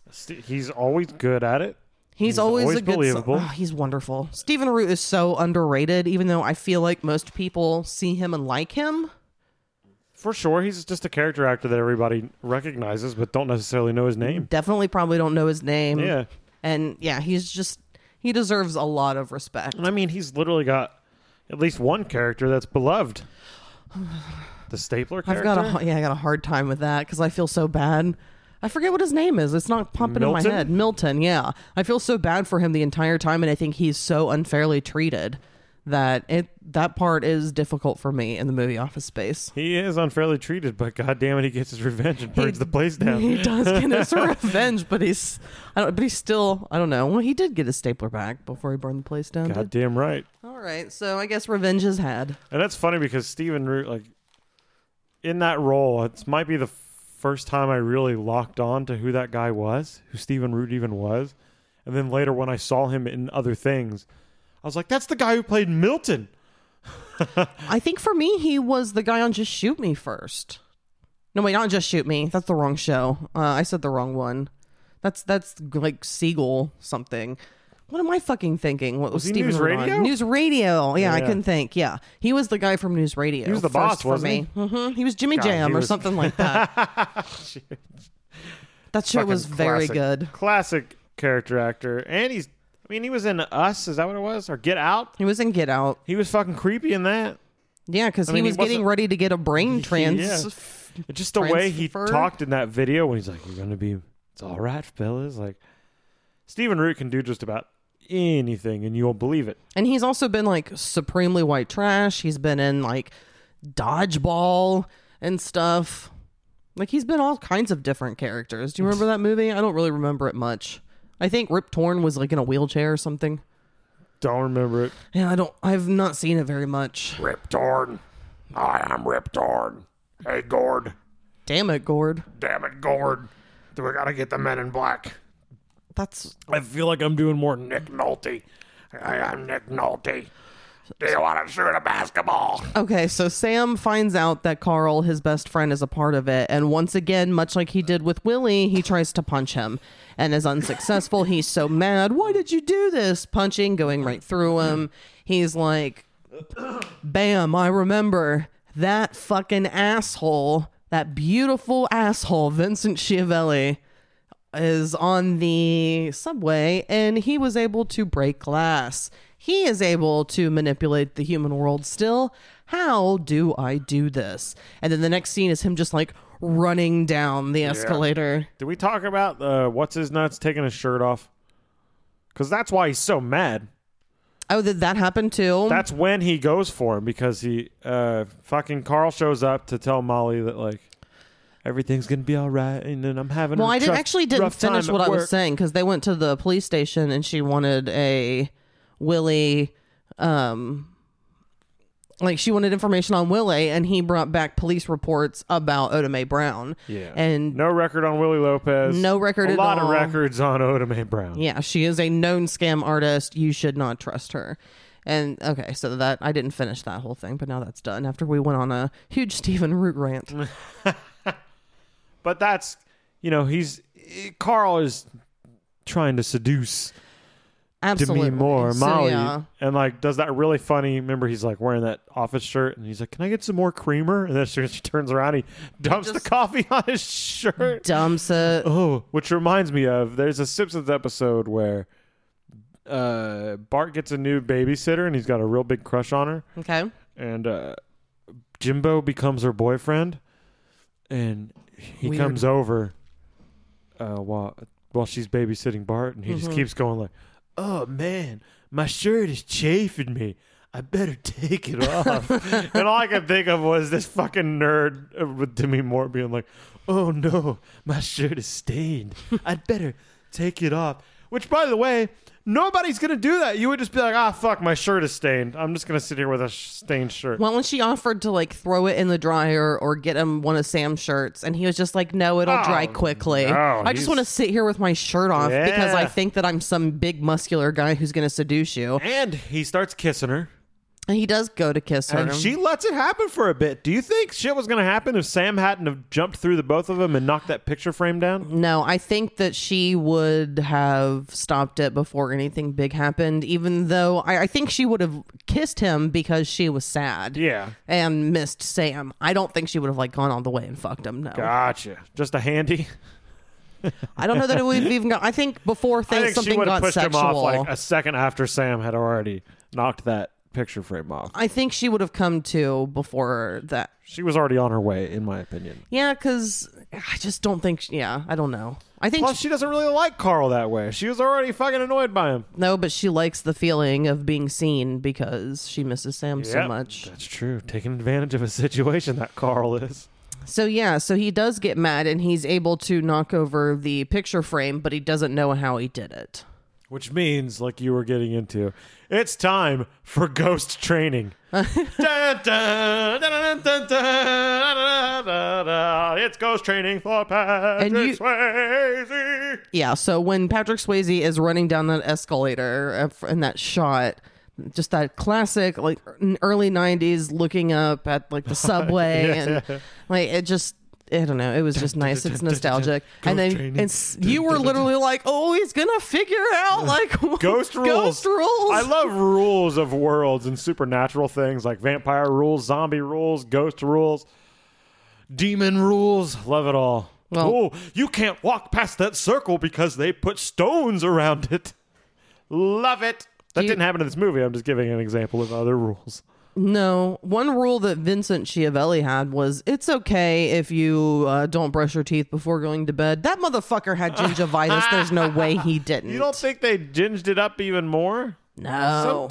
I think he that's looked, how his teeth actually were. he looked like that all the time. That's what he looked like. He was ghoulish. I mean, he looked like that, yes, but you don't think they greened up his teeth a little bit? No. All right. I think that motherfucker, I keep saying motherfucker a lot because I feel like he's such a big, powerful, like mighty man. He does seem big.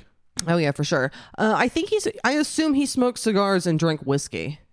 Oh, he definitely did both those things. Because I think he was also in like gangster movies. Not gangster, but like mob movies. I don't think he was like a big part, but I think he may have been in some of those movies. Is he dead or alive? He's we dead. know? He's definitely dead. Vincent. He died of gingivitis. Oh, that killed him. It went into his brain and killed him dead. So one thing I think that's interesting is that when he gets on the train again, he is noticed because Patrick is just going. He jumps onto a train from another one. Yeah, like as he it's is passing by. He wants to find him, and as soon as the funniest part is when he sticks his head into the one just to look left and right. Well, those 90s effects. it definitely Late doesn't 80s become effects. as bothersome, and you actually see it weird him out in the beginning, and then he's to the point where he's just sticking his head out as a subway train goes by. That would make sense. Like, it would freak you out at first, not Mm-hmm. getting used to something is coming at your face, and it doesn't matter. It's not going to hit me. It doesn't matter. Mm-hmm. And even if it hits me, what's going to happen? It's going to rip my ghost head off? Not No. going to fucking happen. It's not going to happen. So it would be weird as a fresh human to be used to things coming at your face and not being like, Yeah. Well, I like that he says, "Get off my train." Do you think that inspired "Get off my plane"? "What's get off my plane? Please explain." Oh my God, have you not ever seen the movie Air Force One, Sam? Not in a long time. Get off my plane. Is that what Harrison Ford says? Of course he does. It's classic. Get off my plane, Chewie. Let me see if I can find like a 3-second "Get off my plane" clip. Please Well, do. I'll I- make sure to turn this up. Get off my plane. Well, I put in "Get Off" and "Get Off My Train" Ghost came out, but "Get Off My Plane." Get off. Watch me be totally wrong. It's actually like, I know it says "Get off my plane." this is my plane. Get off. Air Force One, "Get Off My Plane." The shortest one I can find is 25 seconds long. 25 seconds. Listen to that music, though. Real action's happening. Well, yeah, I'm sure. Are they like flying in a plane in 0 G's now and fighting as they float? Get off my plane. Chewie.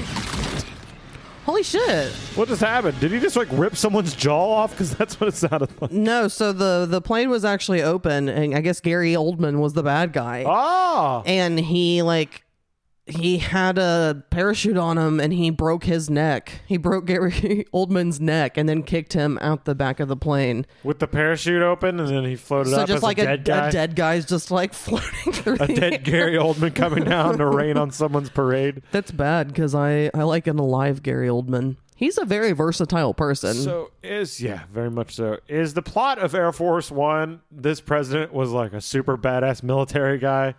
I don't remember. You should ask my dad. He loved that movie. So, Jim, is the plot of Air Force One that he was a super badass military guy and then he becomes the president and then, like, the special ops team comes in and kills kills all of his special security officers? You want to hear this? And then he's got to take matters into his own hands. Here's the Air Force One film synopsis. Synops me.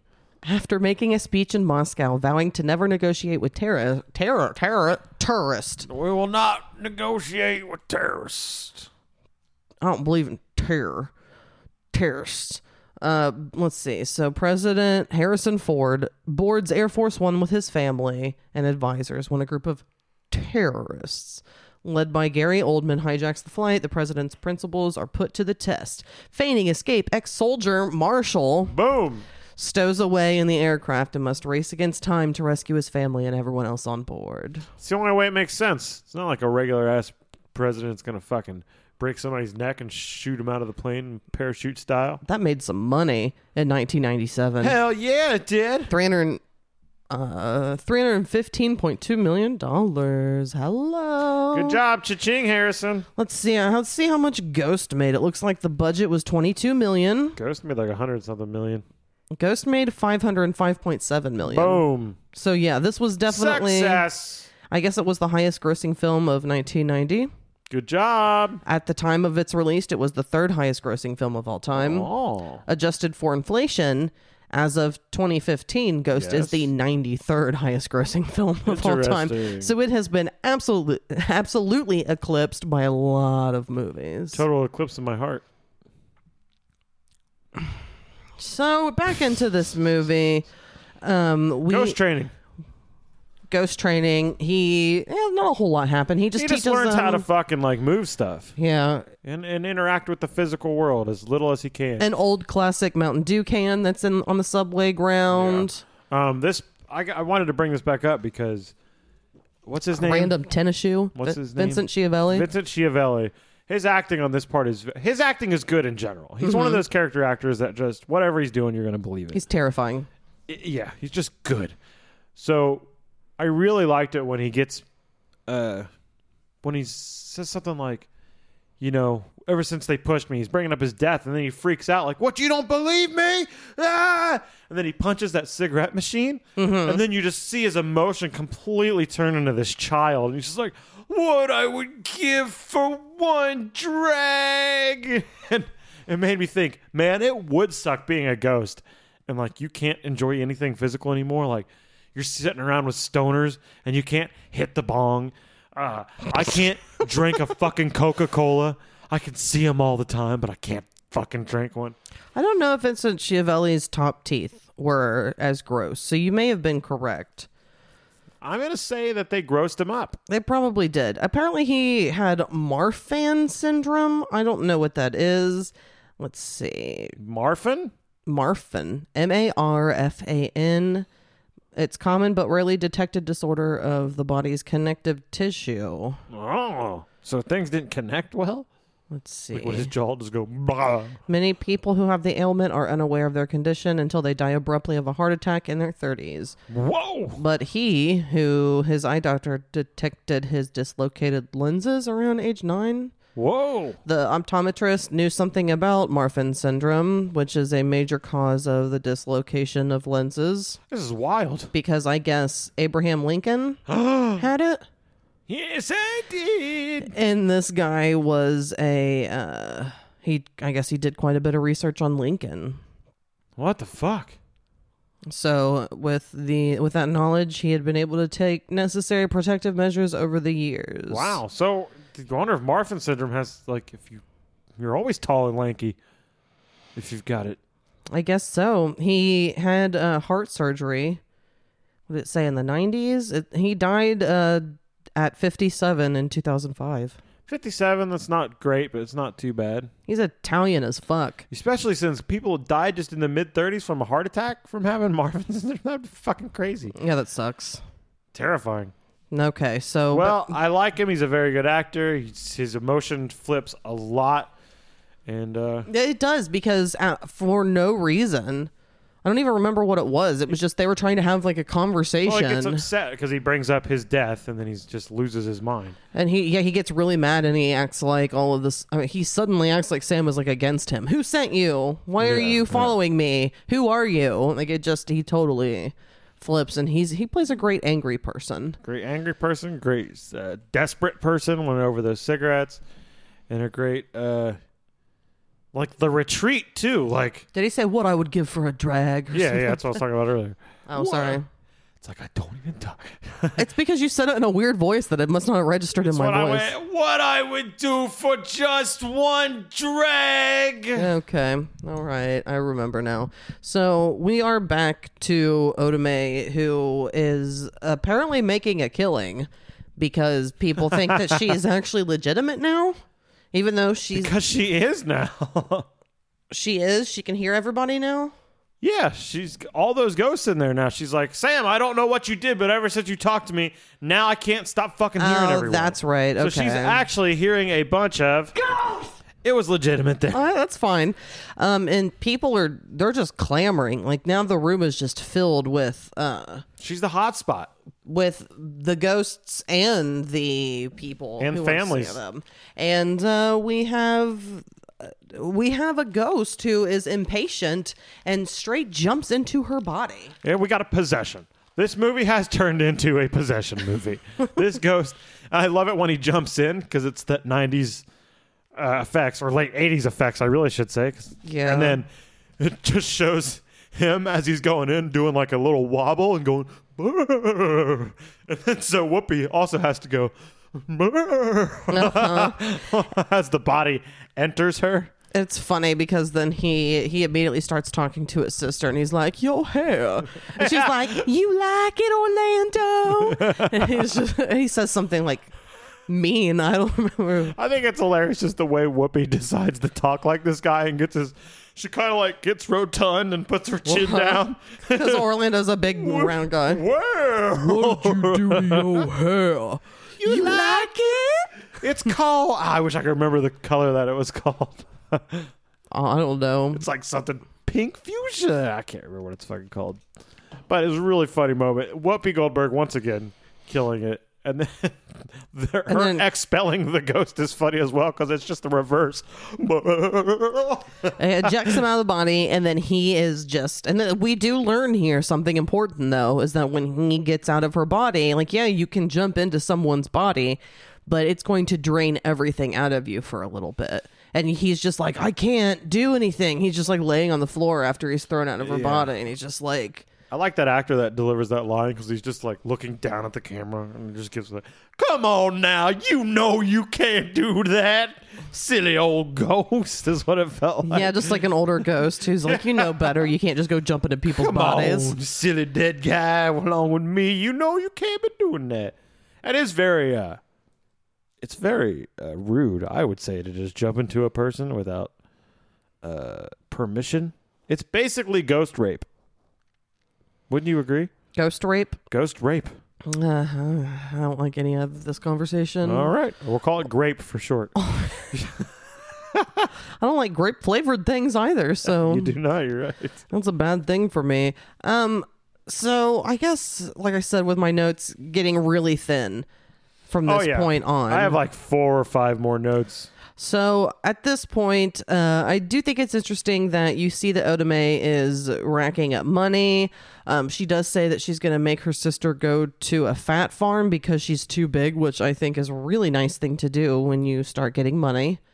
Is that you're like, I'm going to help my sister. I'm going to send her to a fat farm because she's gotten too big. I don't know if you caught that, but I made sure to write that down. I thought she wrote that after the whole Rita Miller section. She said that after the whole Rita Miller section. Was it? Yeah.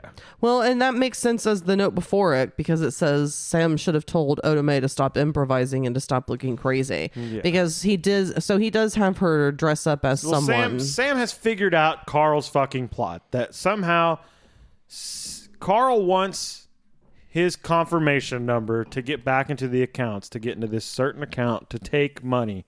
So Sam has figured it out. He was there when he set it up. He found the number. Carl found the number, set it up in this account. This is how we don't know how this ever worked, like who's in charge, because he's talking to somebody on the phone like, all right, I got the number. And then that guy, this mysterious man on the phone tells Carl, set this account up under the name Rita Miller, transfer all the money to that. So now there's this random account under Rita Miller that's got a fuck ton of money in it, millions of dollars.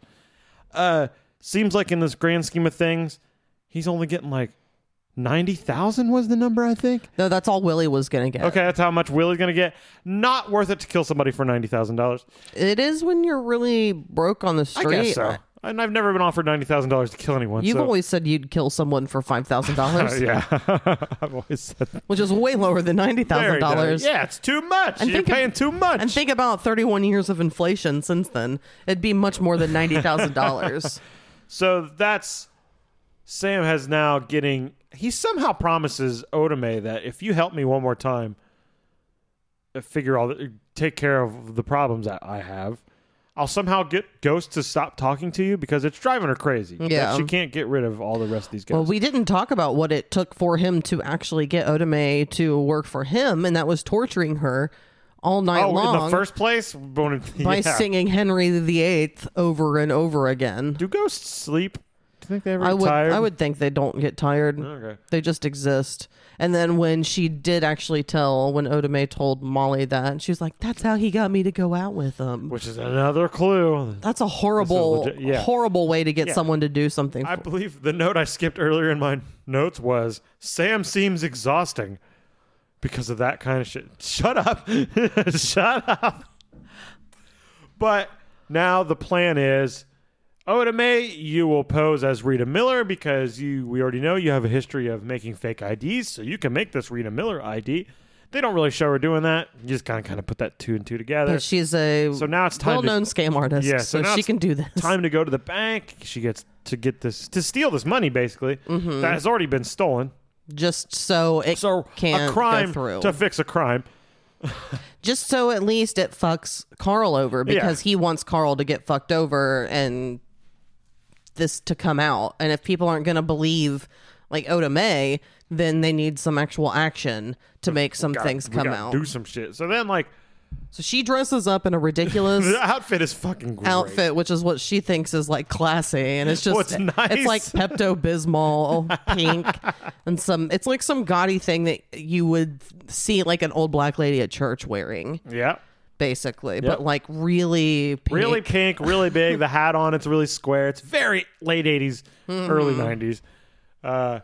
This whole bank scene, I guess it's a bank, is funny because like you said, what was your note?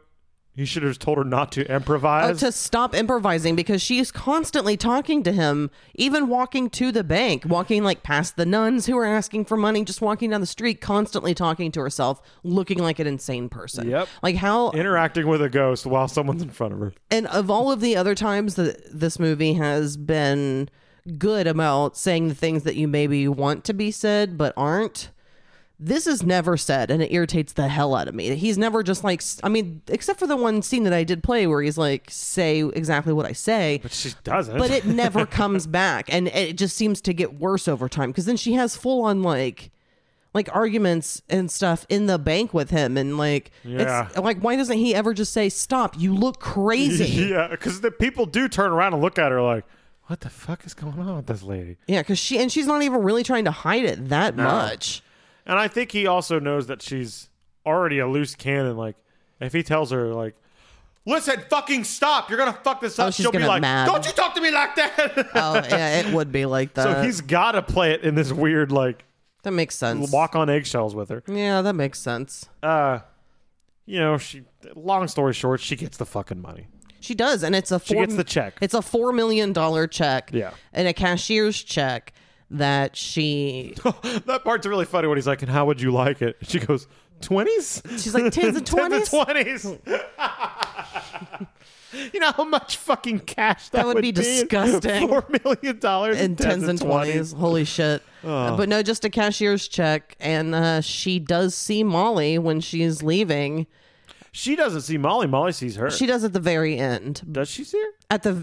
Because he's just like, we have to go. Yeah, because Patrick Swayze, man, he sees Molly. He knows what's going on. And then he's able to, when Molly's walking by, he pushes papers in front of her. So that stops her, and she has to like bend down and pick up these papers that just flew off a desk in front of her. She sees her right at the very end. So yeah. I was saying, does Whoopi see her? Not the other way around. I knew Molly eventually saw her. No, Molly saw her before Oda Mae saw her. She didn't see her because she's like, what? She didn't understand why Sam was pushing her. And then she's like, oh, gotta go. And then it was just until, the elevator doors started closing, she understood why they were running. And he made her sign over that cashier's check to the nuns who were collecting money outside, and she was not happy at all. But he was like, this isn't your money.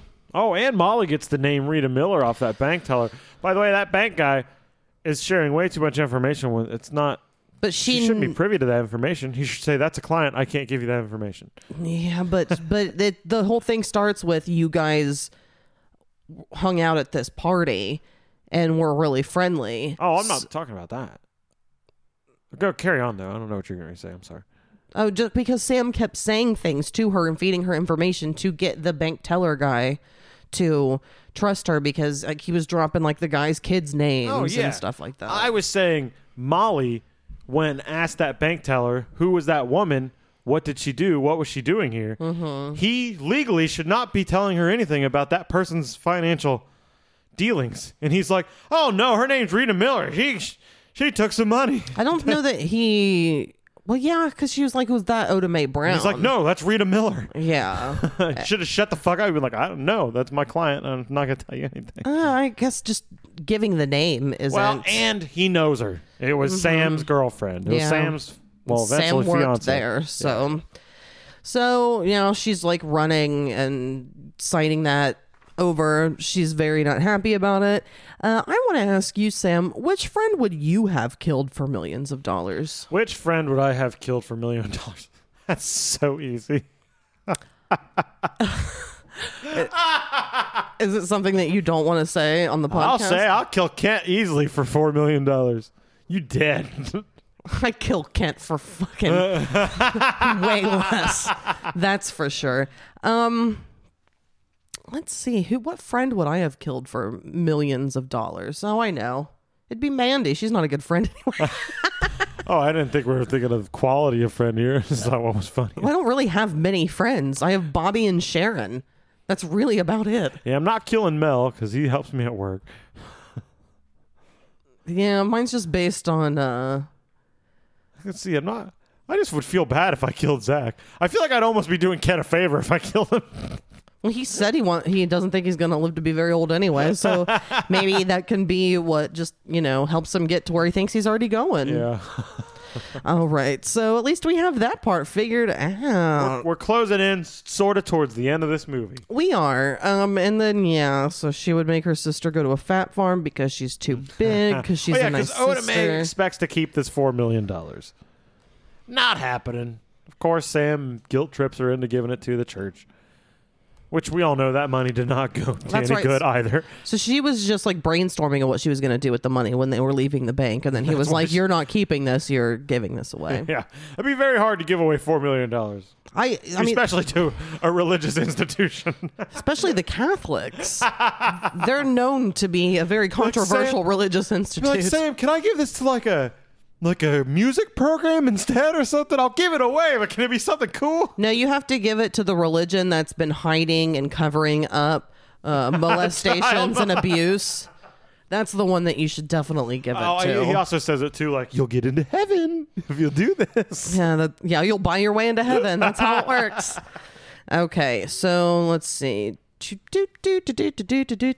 Okay, so at this point, he knows what's going on. Who's he? Well, yeah, Sam knows everything. Yes. He's very in the know. The money gets moved. It is found out.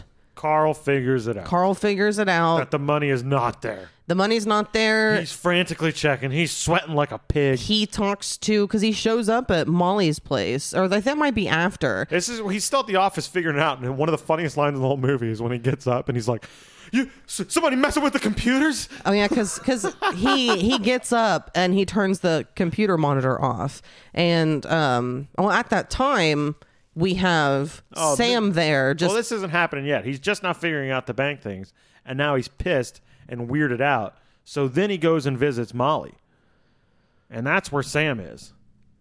And he's like, well, Sam follows him to the office too. This is when he follows him to the office because he shows up and he's like, Molly, I can't explain it.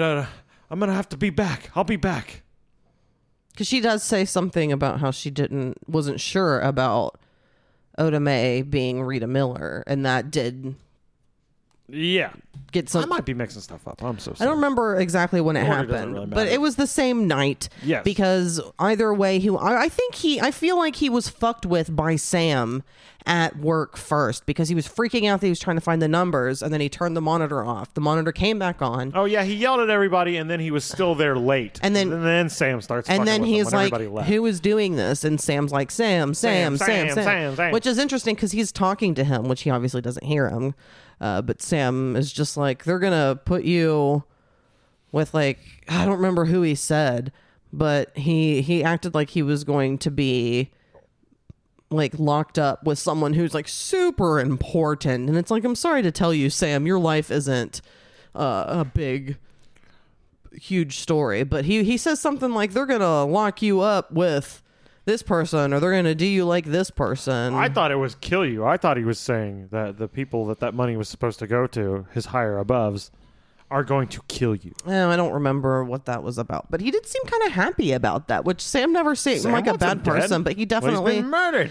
Well, and he doesn't want Oda Mae or Molly to be in danger either, so he would rather him just be taken out. And if Carl gets taken out, he's the only connection besides Willie to Molly and Oda Mae. Yeah. So there's only 2 people that need to be taken care of. And whoever else is above them, since, you said he's been talking to someone else. They don't know. He hasn't mentioned Molly. That's probably. what I'm saying. Like, they probably don't know any of the details. They're just like, I don't care. Just get it done. Yeah. Just get it done. So this is all just something that I think that Carl is dealing with on his own. And he's just trying to get things figured out, and he's freaking the fuck out. So then it's, I need to kill Otome. After this happens, because he does talk to... And he says he's going to kill Molly. Yeah. If you don't give me the fucking money, I'm going to kill Molly. And then, because he does know that Sam is somehow fucking with him too, and it's freaking him out. Yeah. So... He comes back with Willie, too. Well, before that happens... Oh, God. They call the cops. I forgot. Because Otome shows up. So they do find out, and then Otome, she knows that they're looking for her, because they show up and they start like shooting up her psychic place. Yeah. Trying to find her. At least Willie does. So he's like running after her and shit like that, and she goes and hides with Molly, who calls the cops. Now, is Willie still with us? I can't remember. Willie is still with us currently. Okay. That didn't happen before the big... The second worst part of the movie? Okay, it did happen before this, because he does... I wrote, ghost fuckery is abound. Yes, because... Okay. Bring it back, Swayze Sam. goes to Otome's apartment and says, hey, they're coming to kill you right now. And then they leave, and fucking Willie is still in Otome's apartment. And that's when Swayze starts shutting doors in Otome's apartment and shit, and throwing things and freaking turning him on out. sinks and stuff. And Willie's like... To buy Otome time, Ghost! essentially. Yeah. And he runs down. That's right. He's just like pushing him down the street, like on the sidewalk. Yeah, he keeps and just fucking hitting him and stuff. And then Willie gets nailed by a fucking car. He freaks out and runs like through an intersection type area. Yeah. And there are like 2 cars that like smash, 2 or 3 that smash into him. Yeah. And then they did another cool like shot where he gets hit by the car and it launches him over the hood, and he gets up, and you can see a freaked out look on his face as he realizes, oh no, much like Patrick Swayze earlier, I'm actually dead, and I was crushed, and I'm on the fucking hood still. I wasn't launched over. I'm still over on that car. Which is interesting, because before that happened, you could see that he had still had that cat scratch from a few days ago. Like, they still had it there. And then as soon as it showed him, like, picking himself up off the road, his face was totally clear. So is it? I didn't notice that. Any of those, like, human... things were not there anymore. That was something that I noticed on this last watch. So if I get hit in the face with a cleaver, my face is fine in death. I think so, because Sweet. there's later when the next person dies, they're not all brutal and bloody and stuff. That's true. When their ghost isn't. But this is when we get to finally meet the others, whatever. When you die, sometimes you see a light from above. But then others who don't live so well, they see another form. There are these screaming, screeching shadows that come and pull you to hell. Yeah. This effect is so funny. I love it, because it's like drawn shadow characters. Okay, so did you look it up? No. Because I did. No. Okay, so I just kind of guessed. Well, I'll wait a little bit, because Tony Goldwyn explains his experience with those, and that's what I'll talk about. But yeah, it is a drawn-on thing. It's a drawn-on thing, and it just looks like they put you on like a crane or something, or wire, and you go woo and go back into some shadows. Yeah, so that was... And the noises that they're making are hilarious, because they're like... And there's a one that I locked onto every time, which was just like an old man going... It was definitely... But it was trying to be spooky. When I was a kid and saw this, I thought it was creepy. It probably would be very creepy. The way they get sucked back into the shadows, like their eyes look lit up more than everything else. You could see like... They acted it very well. Despair of going just back, like with your legs and your hands in front of you, like you're actually being sucked into a hole, almost, and just going back. And it's interesting really cool. Because when you're given the heavenly light, it seems that you have a choice to make. But if you're a piece of shit, you have no choice. They're coming for you. Yeah. So I did think that was interesting as well. Almost like you lose that last choice that you have because you're not worthy. You're scum. You suck. Okay, so Here's Scott Cusack. So Carl he doesn't see all of the, demonic pulling him to hell shadows, but he does see that Willie has been killed in the street. Willie is now deceased. And it's really funny, before he gets sucked by the shadows, Willie, it's really funny when Patrick Swayze's like, hey, Willie, you're dead. Oh, yeah, because Willie's very confused when he first saw it, and then he sees Patrick Swayze, and then he's horrified. Yeah. And then all of a sudden, he's just scared for the rest of the time he's on the movie, because he is terrified. Oh, he's once the ghost shit happens, he's all wide-eyed and spooked out. Oh, for sure. So at this point, Oda Mae and Molly are still at her place. They're waiting for the cops because they've called the cops. And then Swayze goes back to them. Swayze gets there He's before go hang out with Carl does, because he's on his way there too. Carl's going to fucking kill Oda Mae and threaten to kill Molly. Yeah. But until he gets that fucking money. But before, there's a lot of action. There's crazy stuff. We just saw Willie get smashed between multiple vehicles and all this, these black shadowy demons dragging a soul to hell. And then we're going to take a little break in between this. And we're going to choose this big elaborate labor of love in the middle of running for your life, because who the fuck, whatever. So, he goes back to the apartment, like you said. The Swayze man. And this is so stupid. It's like, back to romance. We got to get the romance back in. Yeah, and she's, doing the translation between the ghost world and the human world. And they're like, oh, I wish I could feel you. And she's like, you can. And long story short, she sits down. She lets Patrick Swayze jump into her body. The old P-Swayze man. And they have this... The P stands for possession. Possession Swayze. That works for me. Pancreatic Swayze. Oh. I threw myself off with that because I made myself sad. It's the one last touch. It's the one last possession. Time. So we also got to hear this fucking song again. Unchained Melody starts again. All they really do is just dance, kind of, and like hold each other and just like feeling faces and stuff. And you see Patrick Swayze all lit up and glowing. Theatrically, yes, we are seeing Patrick Swayze. One more time, they can feel each other. But we must remember that the entire time... We must! That it's Whoopi getting handsy with Fuck Molly. Yeah, it is.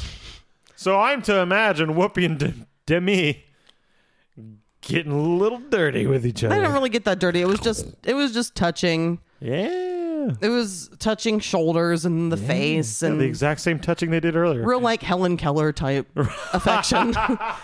That's all that was happening there. But yeah, very strange to imagine just Whoopi and Demi embracing. And how does Molly, the character Molly, put that to the side and just accept? Like, yeah, this is Patrick Swayze. This is fucking Sam touching my face and body. Yeah. It's not. It's Whoopi. Well, it's Oda Mae. Well, because the whole Rena Miller thing happened, she had to prove to her once again to even be let in the door. So she wasn't open. Molly wasn't open to Oda Mae at all because she thought for sure she's a fucking scam artist. So once again, he had to say, "You're wearing the shirt I spilled this on. You're wearing the underwear that you wrote your name in. You're doing pulling. I'm gonna make a out. penny float in front of your face." Yeah. So she actually saw something. So she let her in and trusted her. So there's this whole like sweet scene. What if it was actually a trick that Oda Mae just like ooh, she was a magician? She just likes no, there is a ghost, but Molly can't hear Patrick Swayze talking, so Oda Mae's just sitting there like, there is a way he can touch you again. And Patrick Swayze's like, what are you talking about? Yes, he's in my body now. Let me touch you. What are you doing to my girl? Stop touching her, Oda Mae. God. I love you. So even if they're not aware that Carl's character is coming for them, they're still waiting for the cops. So they're still choosing to have this big, like, affectionate weirdness. Yeah. Like, someone's going to knock on the door. That's when the fun time stops. Weird. So weird. So someone does knock on the door. It's not the cops. No. It's a very angry, overacting Carl. It's a very angry Carl. Let me in. They won't. I think he shoots the door I open. think it's funny that at first he's like, Malia, let me in. Hey, we gotta talk. As if it's not frantic. And then she's just shit is like, going crazy. get out of here. Like, I know what you did. And then it's, okay. I'm about to kill these bitches.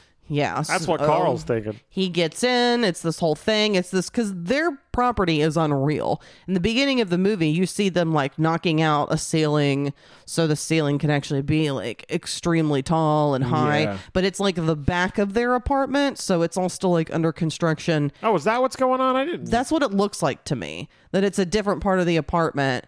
That it's this like huge space that they have, but they're only actually living in part of it. I started to think, since Patrick Swayze is obviously a high-rise guy, I almost wondered if he owns the whole building and he's just working on other apartments, getting it ready to lease out. That's possible as well. Because it seems like, as at first I thought, oh, that's a fast transition, because the first scene we see them working on a apartment, and then the next scene they're in an apartment that's just everything's fine. just clean and So together. then I thought, oh, maybe they're working on other apartments, and that's the first apartment That makes they already sense. got ready. So I think that's what's going on. That makes sense. And that's why when they're being chased by Carl, they can go into this, like, now it's back into gloomy, dusty areas.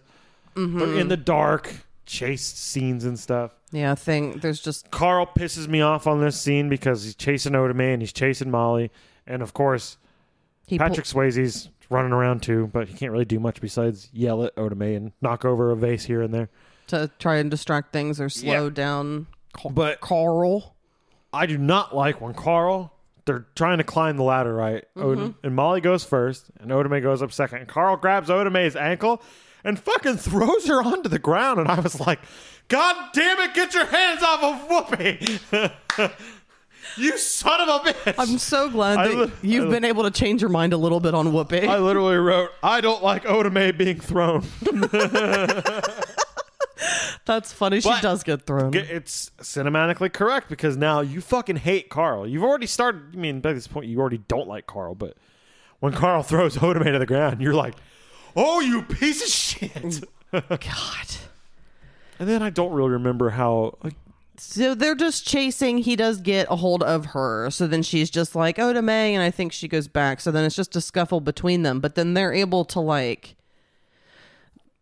I don't remember because it's like... Doesn't Patrick Swayze, like, a door gets opened and Patrick Swayze's there and he starts doing his, like, push thing onto Carl? Like, you know, I can interact with the physical world. Okay, so that gives them time to try and like get away a little bit. Yeah, because I think he just pushes him into his untimely end. Is that what it is? Because I know that they will like climb out windows and then like climb on fire escapes and go into other spots. Oh, yeah. Didn't they climb out and he was trying to climb out after him? So I almost felt like he was trying to get in to where they climb back in, but I don't remember exactly how it happened. But somehow when he's climbing through a window, the window comes down and it's like breaks and falls down. it breaks and it goes through his midsection, Yeah, and like it's kind of gory. It guillotines his fucking gut. It's really gory. It hits his gut with that point, and gore just shoots up like onto the glass. And before he actually dies, he's making this like death like gurgle sound too, which I think is a pretty interesting. A really good scene when his soul now just like sits up, sees Sam, puts it. You can see his head working. Like, wait a minute, I can see Sam. And he turns around and sees his fucking gored out body with a piece of glass that's like 2 feet long sticking out of his gut. It's stuff like this that when you think like Ghost is just a chick movie. No, Not totally. it's not. There's chick parts For but sure. For the most part, it's a comedy. And I think it's mostly a comedy. I think it's like a And a suspense movie. Yeah. But you get some death. You some get some gore. like you get some heavenly and hell stuff. I mean, it's all over the place. When the fucking glass hits him, it's legitimate good. Like I remember you being when impressed. It happened, I went, whoa. Like I've watch Friday the 13th part fucking 4. The gore isn't as good as Ghost. I just don't think that you expected to see gore Nope. in the movie Ghost. Not like that. Mm-hmm. You would almost expect the glass to come down and they would just like, you would see it kind of hit, but just like not the point where it would hit. It would just show his face and maybe some blood go up on his face and he'd be like, "Ugh." Instead, you get a whole shot where you see it go into his fucking gut. And then later when they pull back, his body is just like stuck in the window, and then he like sees himself again. And then this is where Carl gets to deal with his groaning devil shadows that drag him to hell. So this is what he said in an interview, I guess. Please, let me know. We had dancers in black tights on roller skates choreographing the scene where they dragged me back. When they actually filmed it, there was a cable pulling me while I looked like I was wrestling with the dancers, but there was nobody there. So I just did this spasmodic dance. It was effective, but in a rudimentary way. If you think about the special, or it was done in a rudimentary way if you think about special effects nowadays. So it was dancers in black tights on skates. And then they drew over, it says, the shadowy figures were made by rotoscoping. Yeah. In which animators trace over life movement. Yeah. I've never known what that is actually called. So Rotoscoping. I've done some rotoscoping on a few of our videos. It's a tedious thing. They said it's definitely cheeseball, but I think for the time, it worked for me as a kid. Awesome. To this day, I think it's awesome. Really? It's effective. I think it's weird. It's almost like I would rather it be obviously a drawn cartoon than a CG thing trying to look real, and it doesn't. I would rather just, we know it's not real, so make it look fucking obviously not real, but fun and effective. Yeah. Rather than, we tried to make it ultra realistic. Well, guess what? Shadow demons aren't ultra realistic. We don't know what it looks like. It's always going to look weird. So let's make it a fucking cartoon and make it fun. Let's do it. And yeah, it was, and it was really over the top with the sounds and everything. But like I said, very effective. It worked. And then this, as soon as that happened, immediately Sam has fulfilled what he needs to fulfill. So the light comes back. Oh, yeah. And then suddenly now, Molly can hear him. She can see him. What? Oda Mae can see him. Oh, yeah. Everyone's allowed to see the Sways man now. And he says goodbye. And one thing, I actually read that the line was going to be different, but they changed it and literally made it the opposite. And it was something about how, like, you can't, like, something about, like, him saying goodbye and, like, having to let her go. But it was end up changed to something along the lines of, like I'll stay with you. Molly, it's great. The love, you get to take it with you. Yeah, it's something, yeah, like about the love continuing and you taking it with you and it not ending. So it's just also interesting, if you care at all about how movies are made, just to see how things are. Obviously, they're written down, but just how much things will change during actual production. Sometimes you got a grand idea in your head, and you get there, and you got to just be like, well, that's not how this would work, and this isn't going to be how it's going to go, so we got to change it now. And sometimes someone just has a better idea, and you'd be silly to not be open to it. I think it's neat when actors understand their character so much that they can see something on a script and go, I can say something of that sentiment, but they would not say it like this. Can I say it like this? And then they go, yes, that sounds more like your character. That was me 2 o'clock in the morning, strung out, writing it. So it sounds like you got a better hold on things. So the very last scene of the movie is him going into heaven, and Goes to heaven. it's just a very light screen. There are bodies in the background. It's like he's joining the others in heaven. Oh, yeah, that's right. Like. There's like little silhouettes on the side. Mm-hmm. Going to join the angels. That guy from the earlier part of the movie that was in the hospital. Yeah, Phil Leeds. That big-titted, beautiful man. And that's the movie. That is the movie. One thing I do want to talk about, though. Yeah. Actually, I'll wait, because I think I have a good time when I can bring that up. Okay. So we are officially finished with talking about the movie before we get to the question section. But since we're there to the question section, I say... I knocked my microphone down. Sorry. Yeah, that was a rough sound.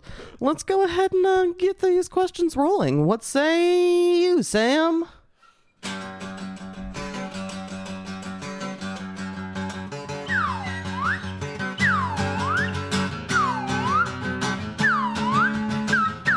time for questions.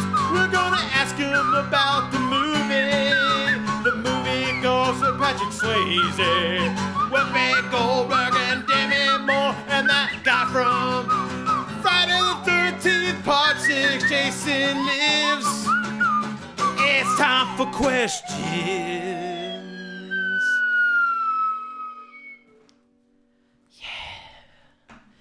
All right. So, let's see. Why did I choose this? I've already went over that.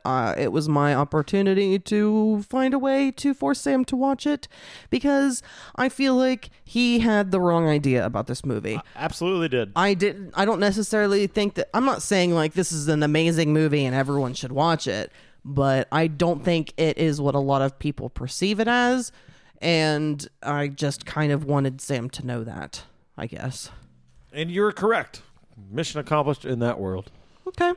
What was your judgment prior to actually... Well, no, because you heard about it. So before you heard that podcast that opened your eyes up more, I guess. I'll give you 2 timelines on Okay. it. Before that podcast and then before our podcast. Before you actually watched it.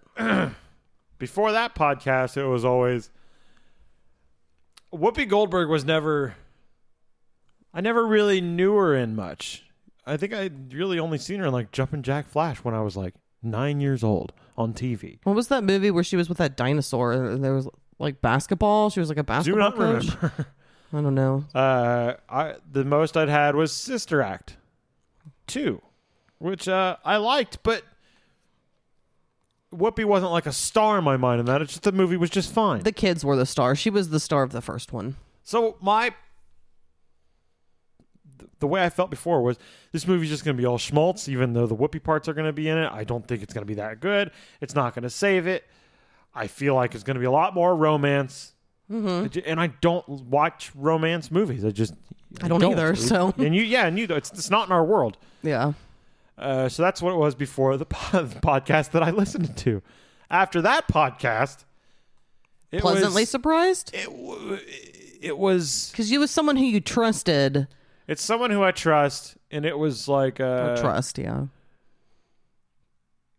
It was more of, I think it's got to be tolerable. I don't think I necessarily thought I'm going to be like blown away by anybody's performance or like necessarily like into it.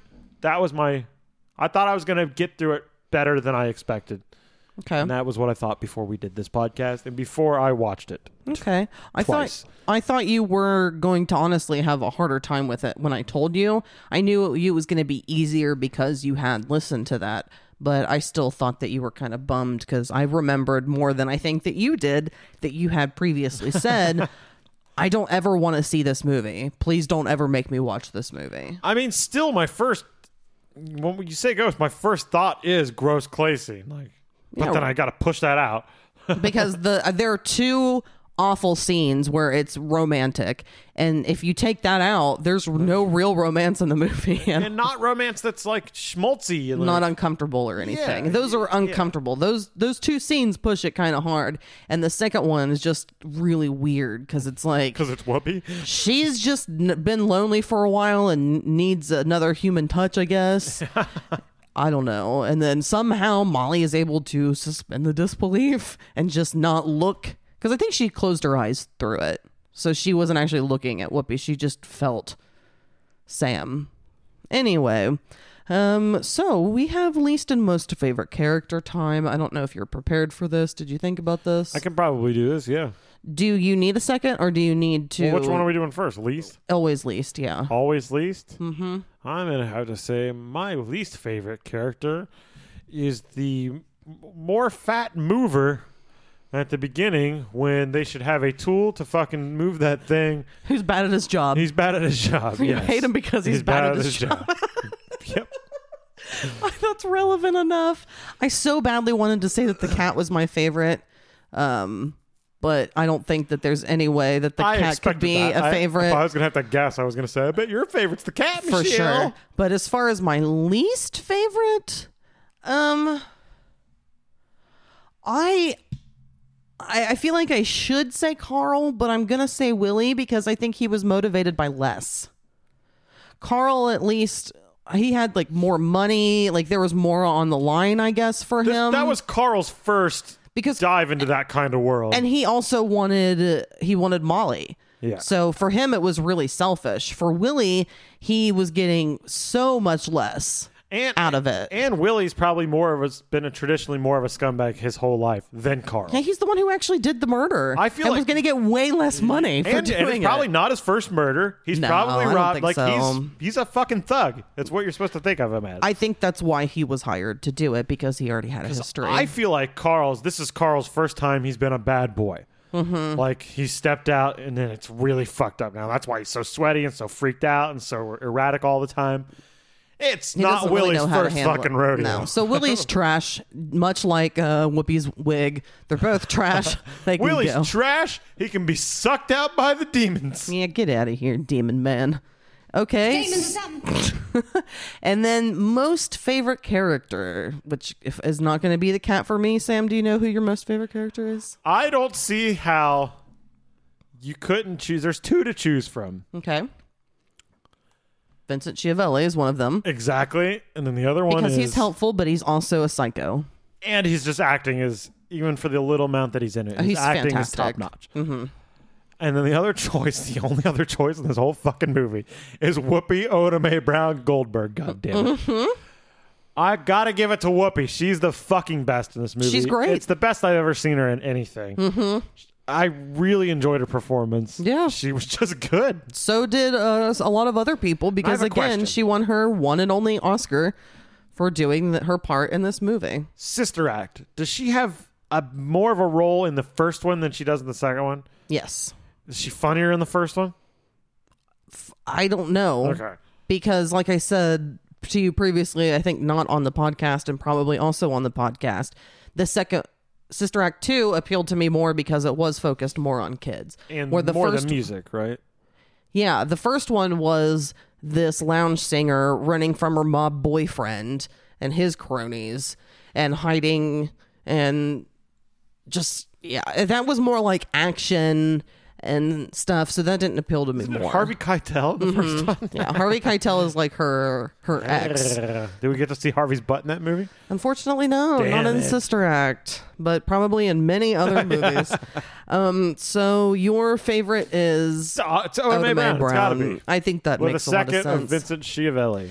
I'm gonna go the exact same because I feel that, I've always really liked Vincent's. I've always liked that character. For me, that's usually what I think of when I think of Ghost. I'm able, because I've seen it, to bypass the ceramic part. I think of scary Vincent Schiavelli on the train. I bet there's a lot of people that do that. So A lot of kids that did that. Like, that saw it when they were young. I bet that's what they remember, not the fucking clay scene. and I also always thought that Tony Goldwyn was kind of cute too. Carl. Oh. Yeah, I did. More than Patrick. Well, I'll show you what he looked like in Friday the 13th Part 6, Jason Lives. When He was probably adorable. He's wait, I think he's cuter in that than he is in this. He's trying to schmooze a lady. He's trying to get some. Well, although, never mind, he was in this one too when he takes that shirt off. Definitely was trying to. I didn't realize you were getting hot lady. next to me when that shirt was off. So I'm going to have to give it to the EGOT winner herself, Yeah. Whoopi Goldberg's Odome Brown. She deserves it. She deserved winning what she won. I do want to take a side note here to discuss people who have received EGOTs, because it's not as big of a list as you might think, I thought it'd be a shorter list. but it's not a huge list either. Let's see, 1, 2, 3, 4, 5, 6, 7, 8, 9, 10, 11, 12, 13, 14, 15, 16. 16 people. The most recent looks like it someone named Alan Menken. He's a composer and producer. The second most recent person to receive an EGOT, or an EGOT, it's not like an award. It's, if you don't know what it is, it's Emmy, Grammy, Oscar, Tony. So John Legend, Really? he has received one.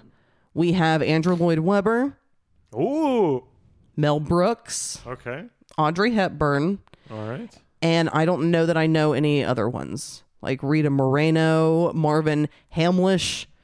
Like, I don't know these names. And a lot of these people are like directors, composers. Alan Such like that. Alan Menken, Michelle. I feel like I should recognize it. Well, he scored a lot of stuff that you know, including The Little Mermaid, Beauty and the Beast, Aladdin, Pocahontas, And Little Shop of Horrors. Oh, classic. You like Alan Menken. I do, actually. I really do like Alan Menken. I've got nothing bad to say. So I don't know if you noticed, but Whoopi Goldberg stands out as being, let's see, 2, 3, 4, only 4 women have ever won. And she's one of them. I wonder so how that's many big. of them are black women. I don't think any of them. Just Whoopi? I think she's the only one. So I think she has that going for herself. Comedian, actress, host. That's the thing. When I think of Whoopi, a lot of people probably think of Whoopi themselves as the View host. I would say and so. I don't. I mean, I sometimes will watch the View clips, but I just don't think of her as being there. I don't think she. I thought of Whoopi for a long time as Center Square.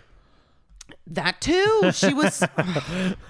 Yeah, she was Center Square, and Gilbert Gottfried would be there fucking with her all the time, Yeah. and I loved it so much. I loved Hollywood Squares. It was good. Loved it. I liked a lot of game shows. Yeah, me too. I'm right there with you. So I think that Whoopi deserves to be the favorite. Absolutely. Loved her. The reigning champ for the movie Ghost. She really carried this movie.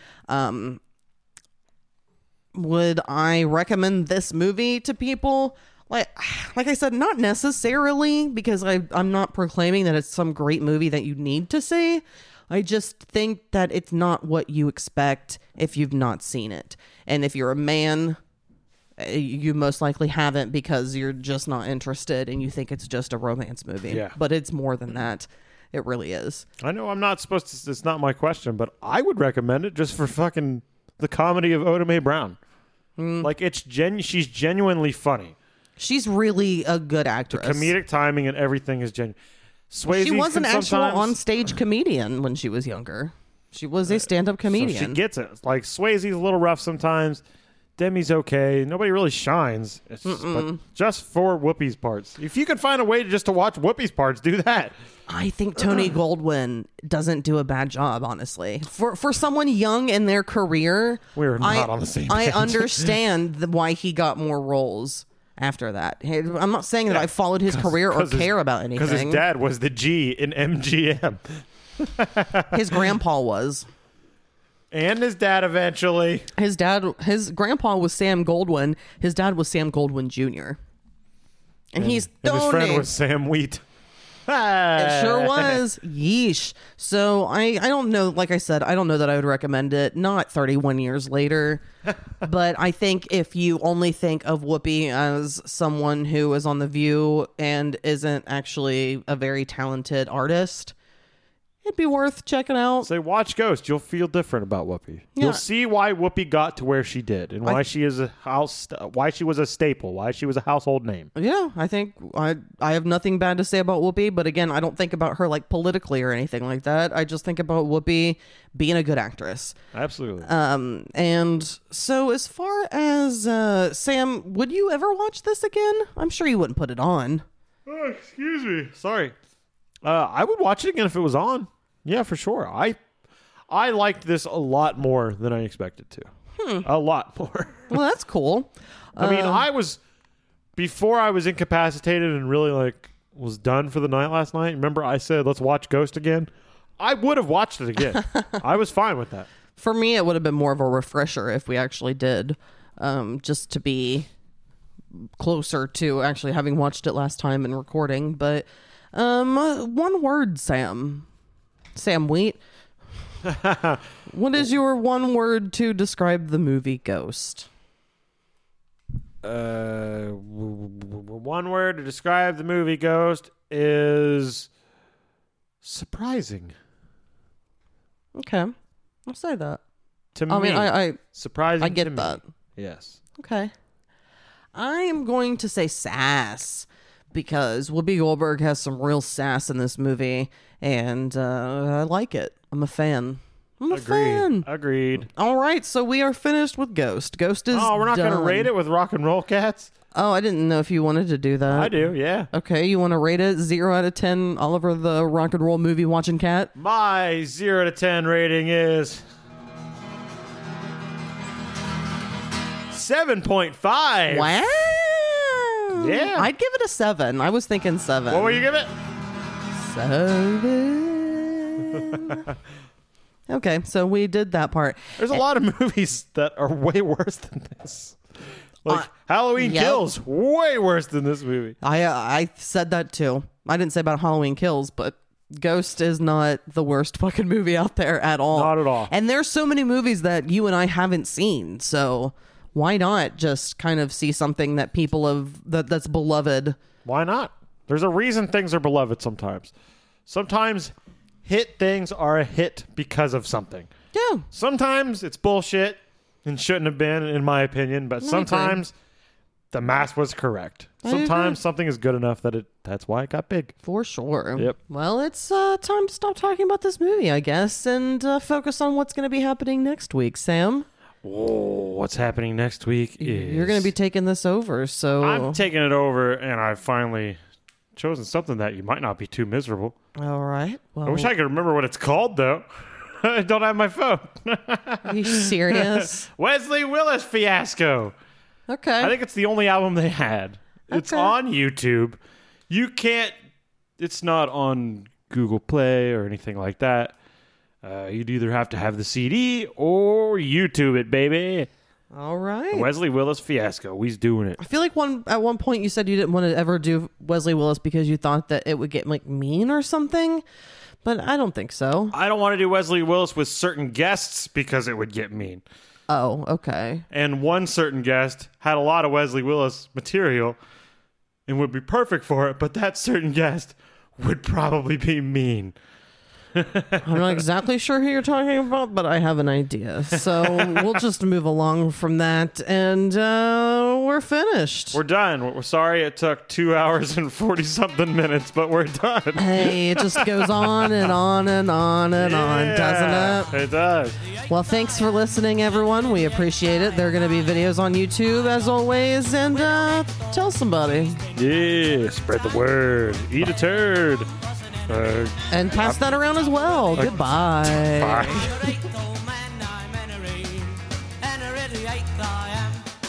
Second verse, same as the first.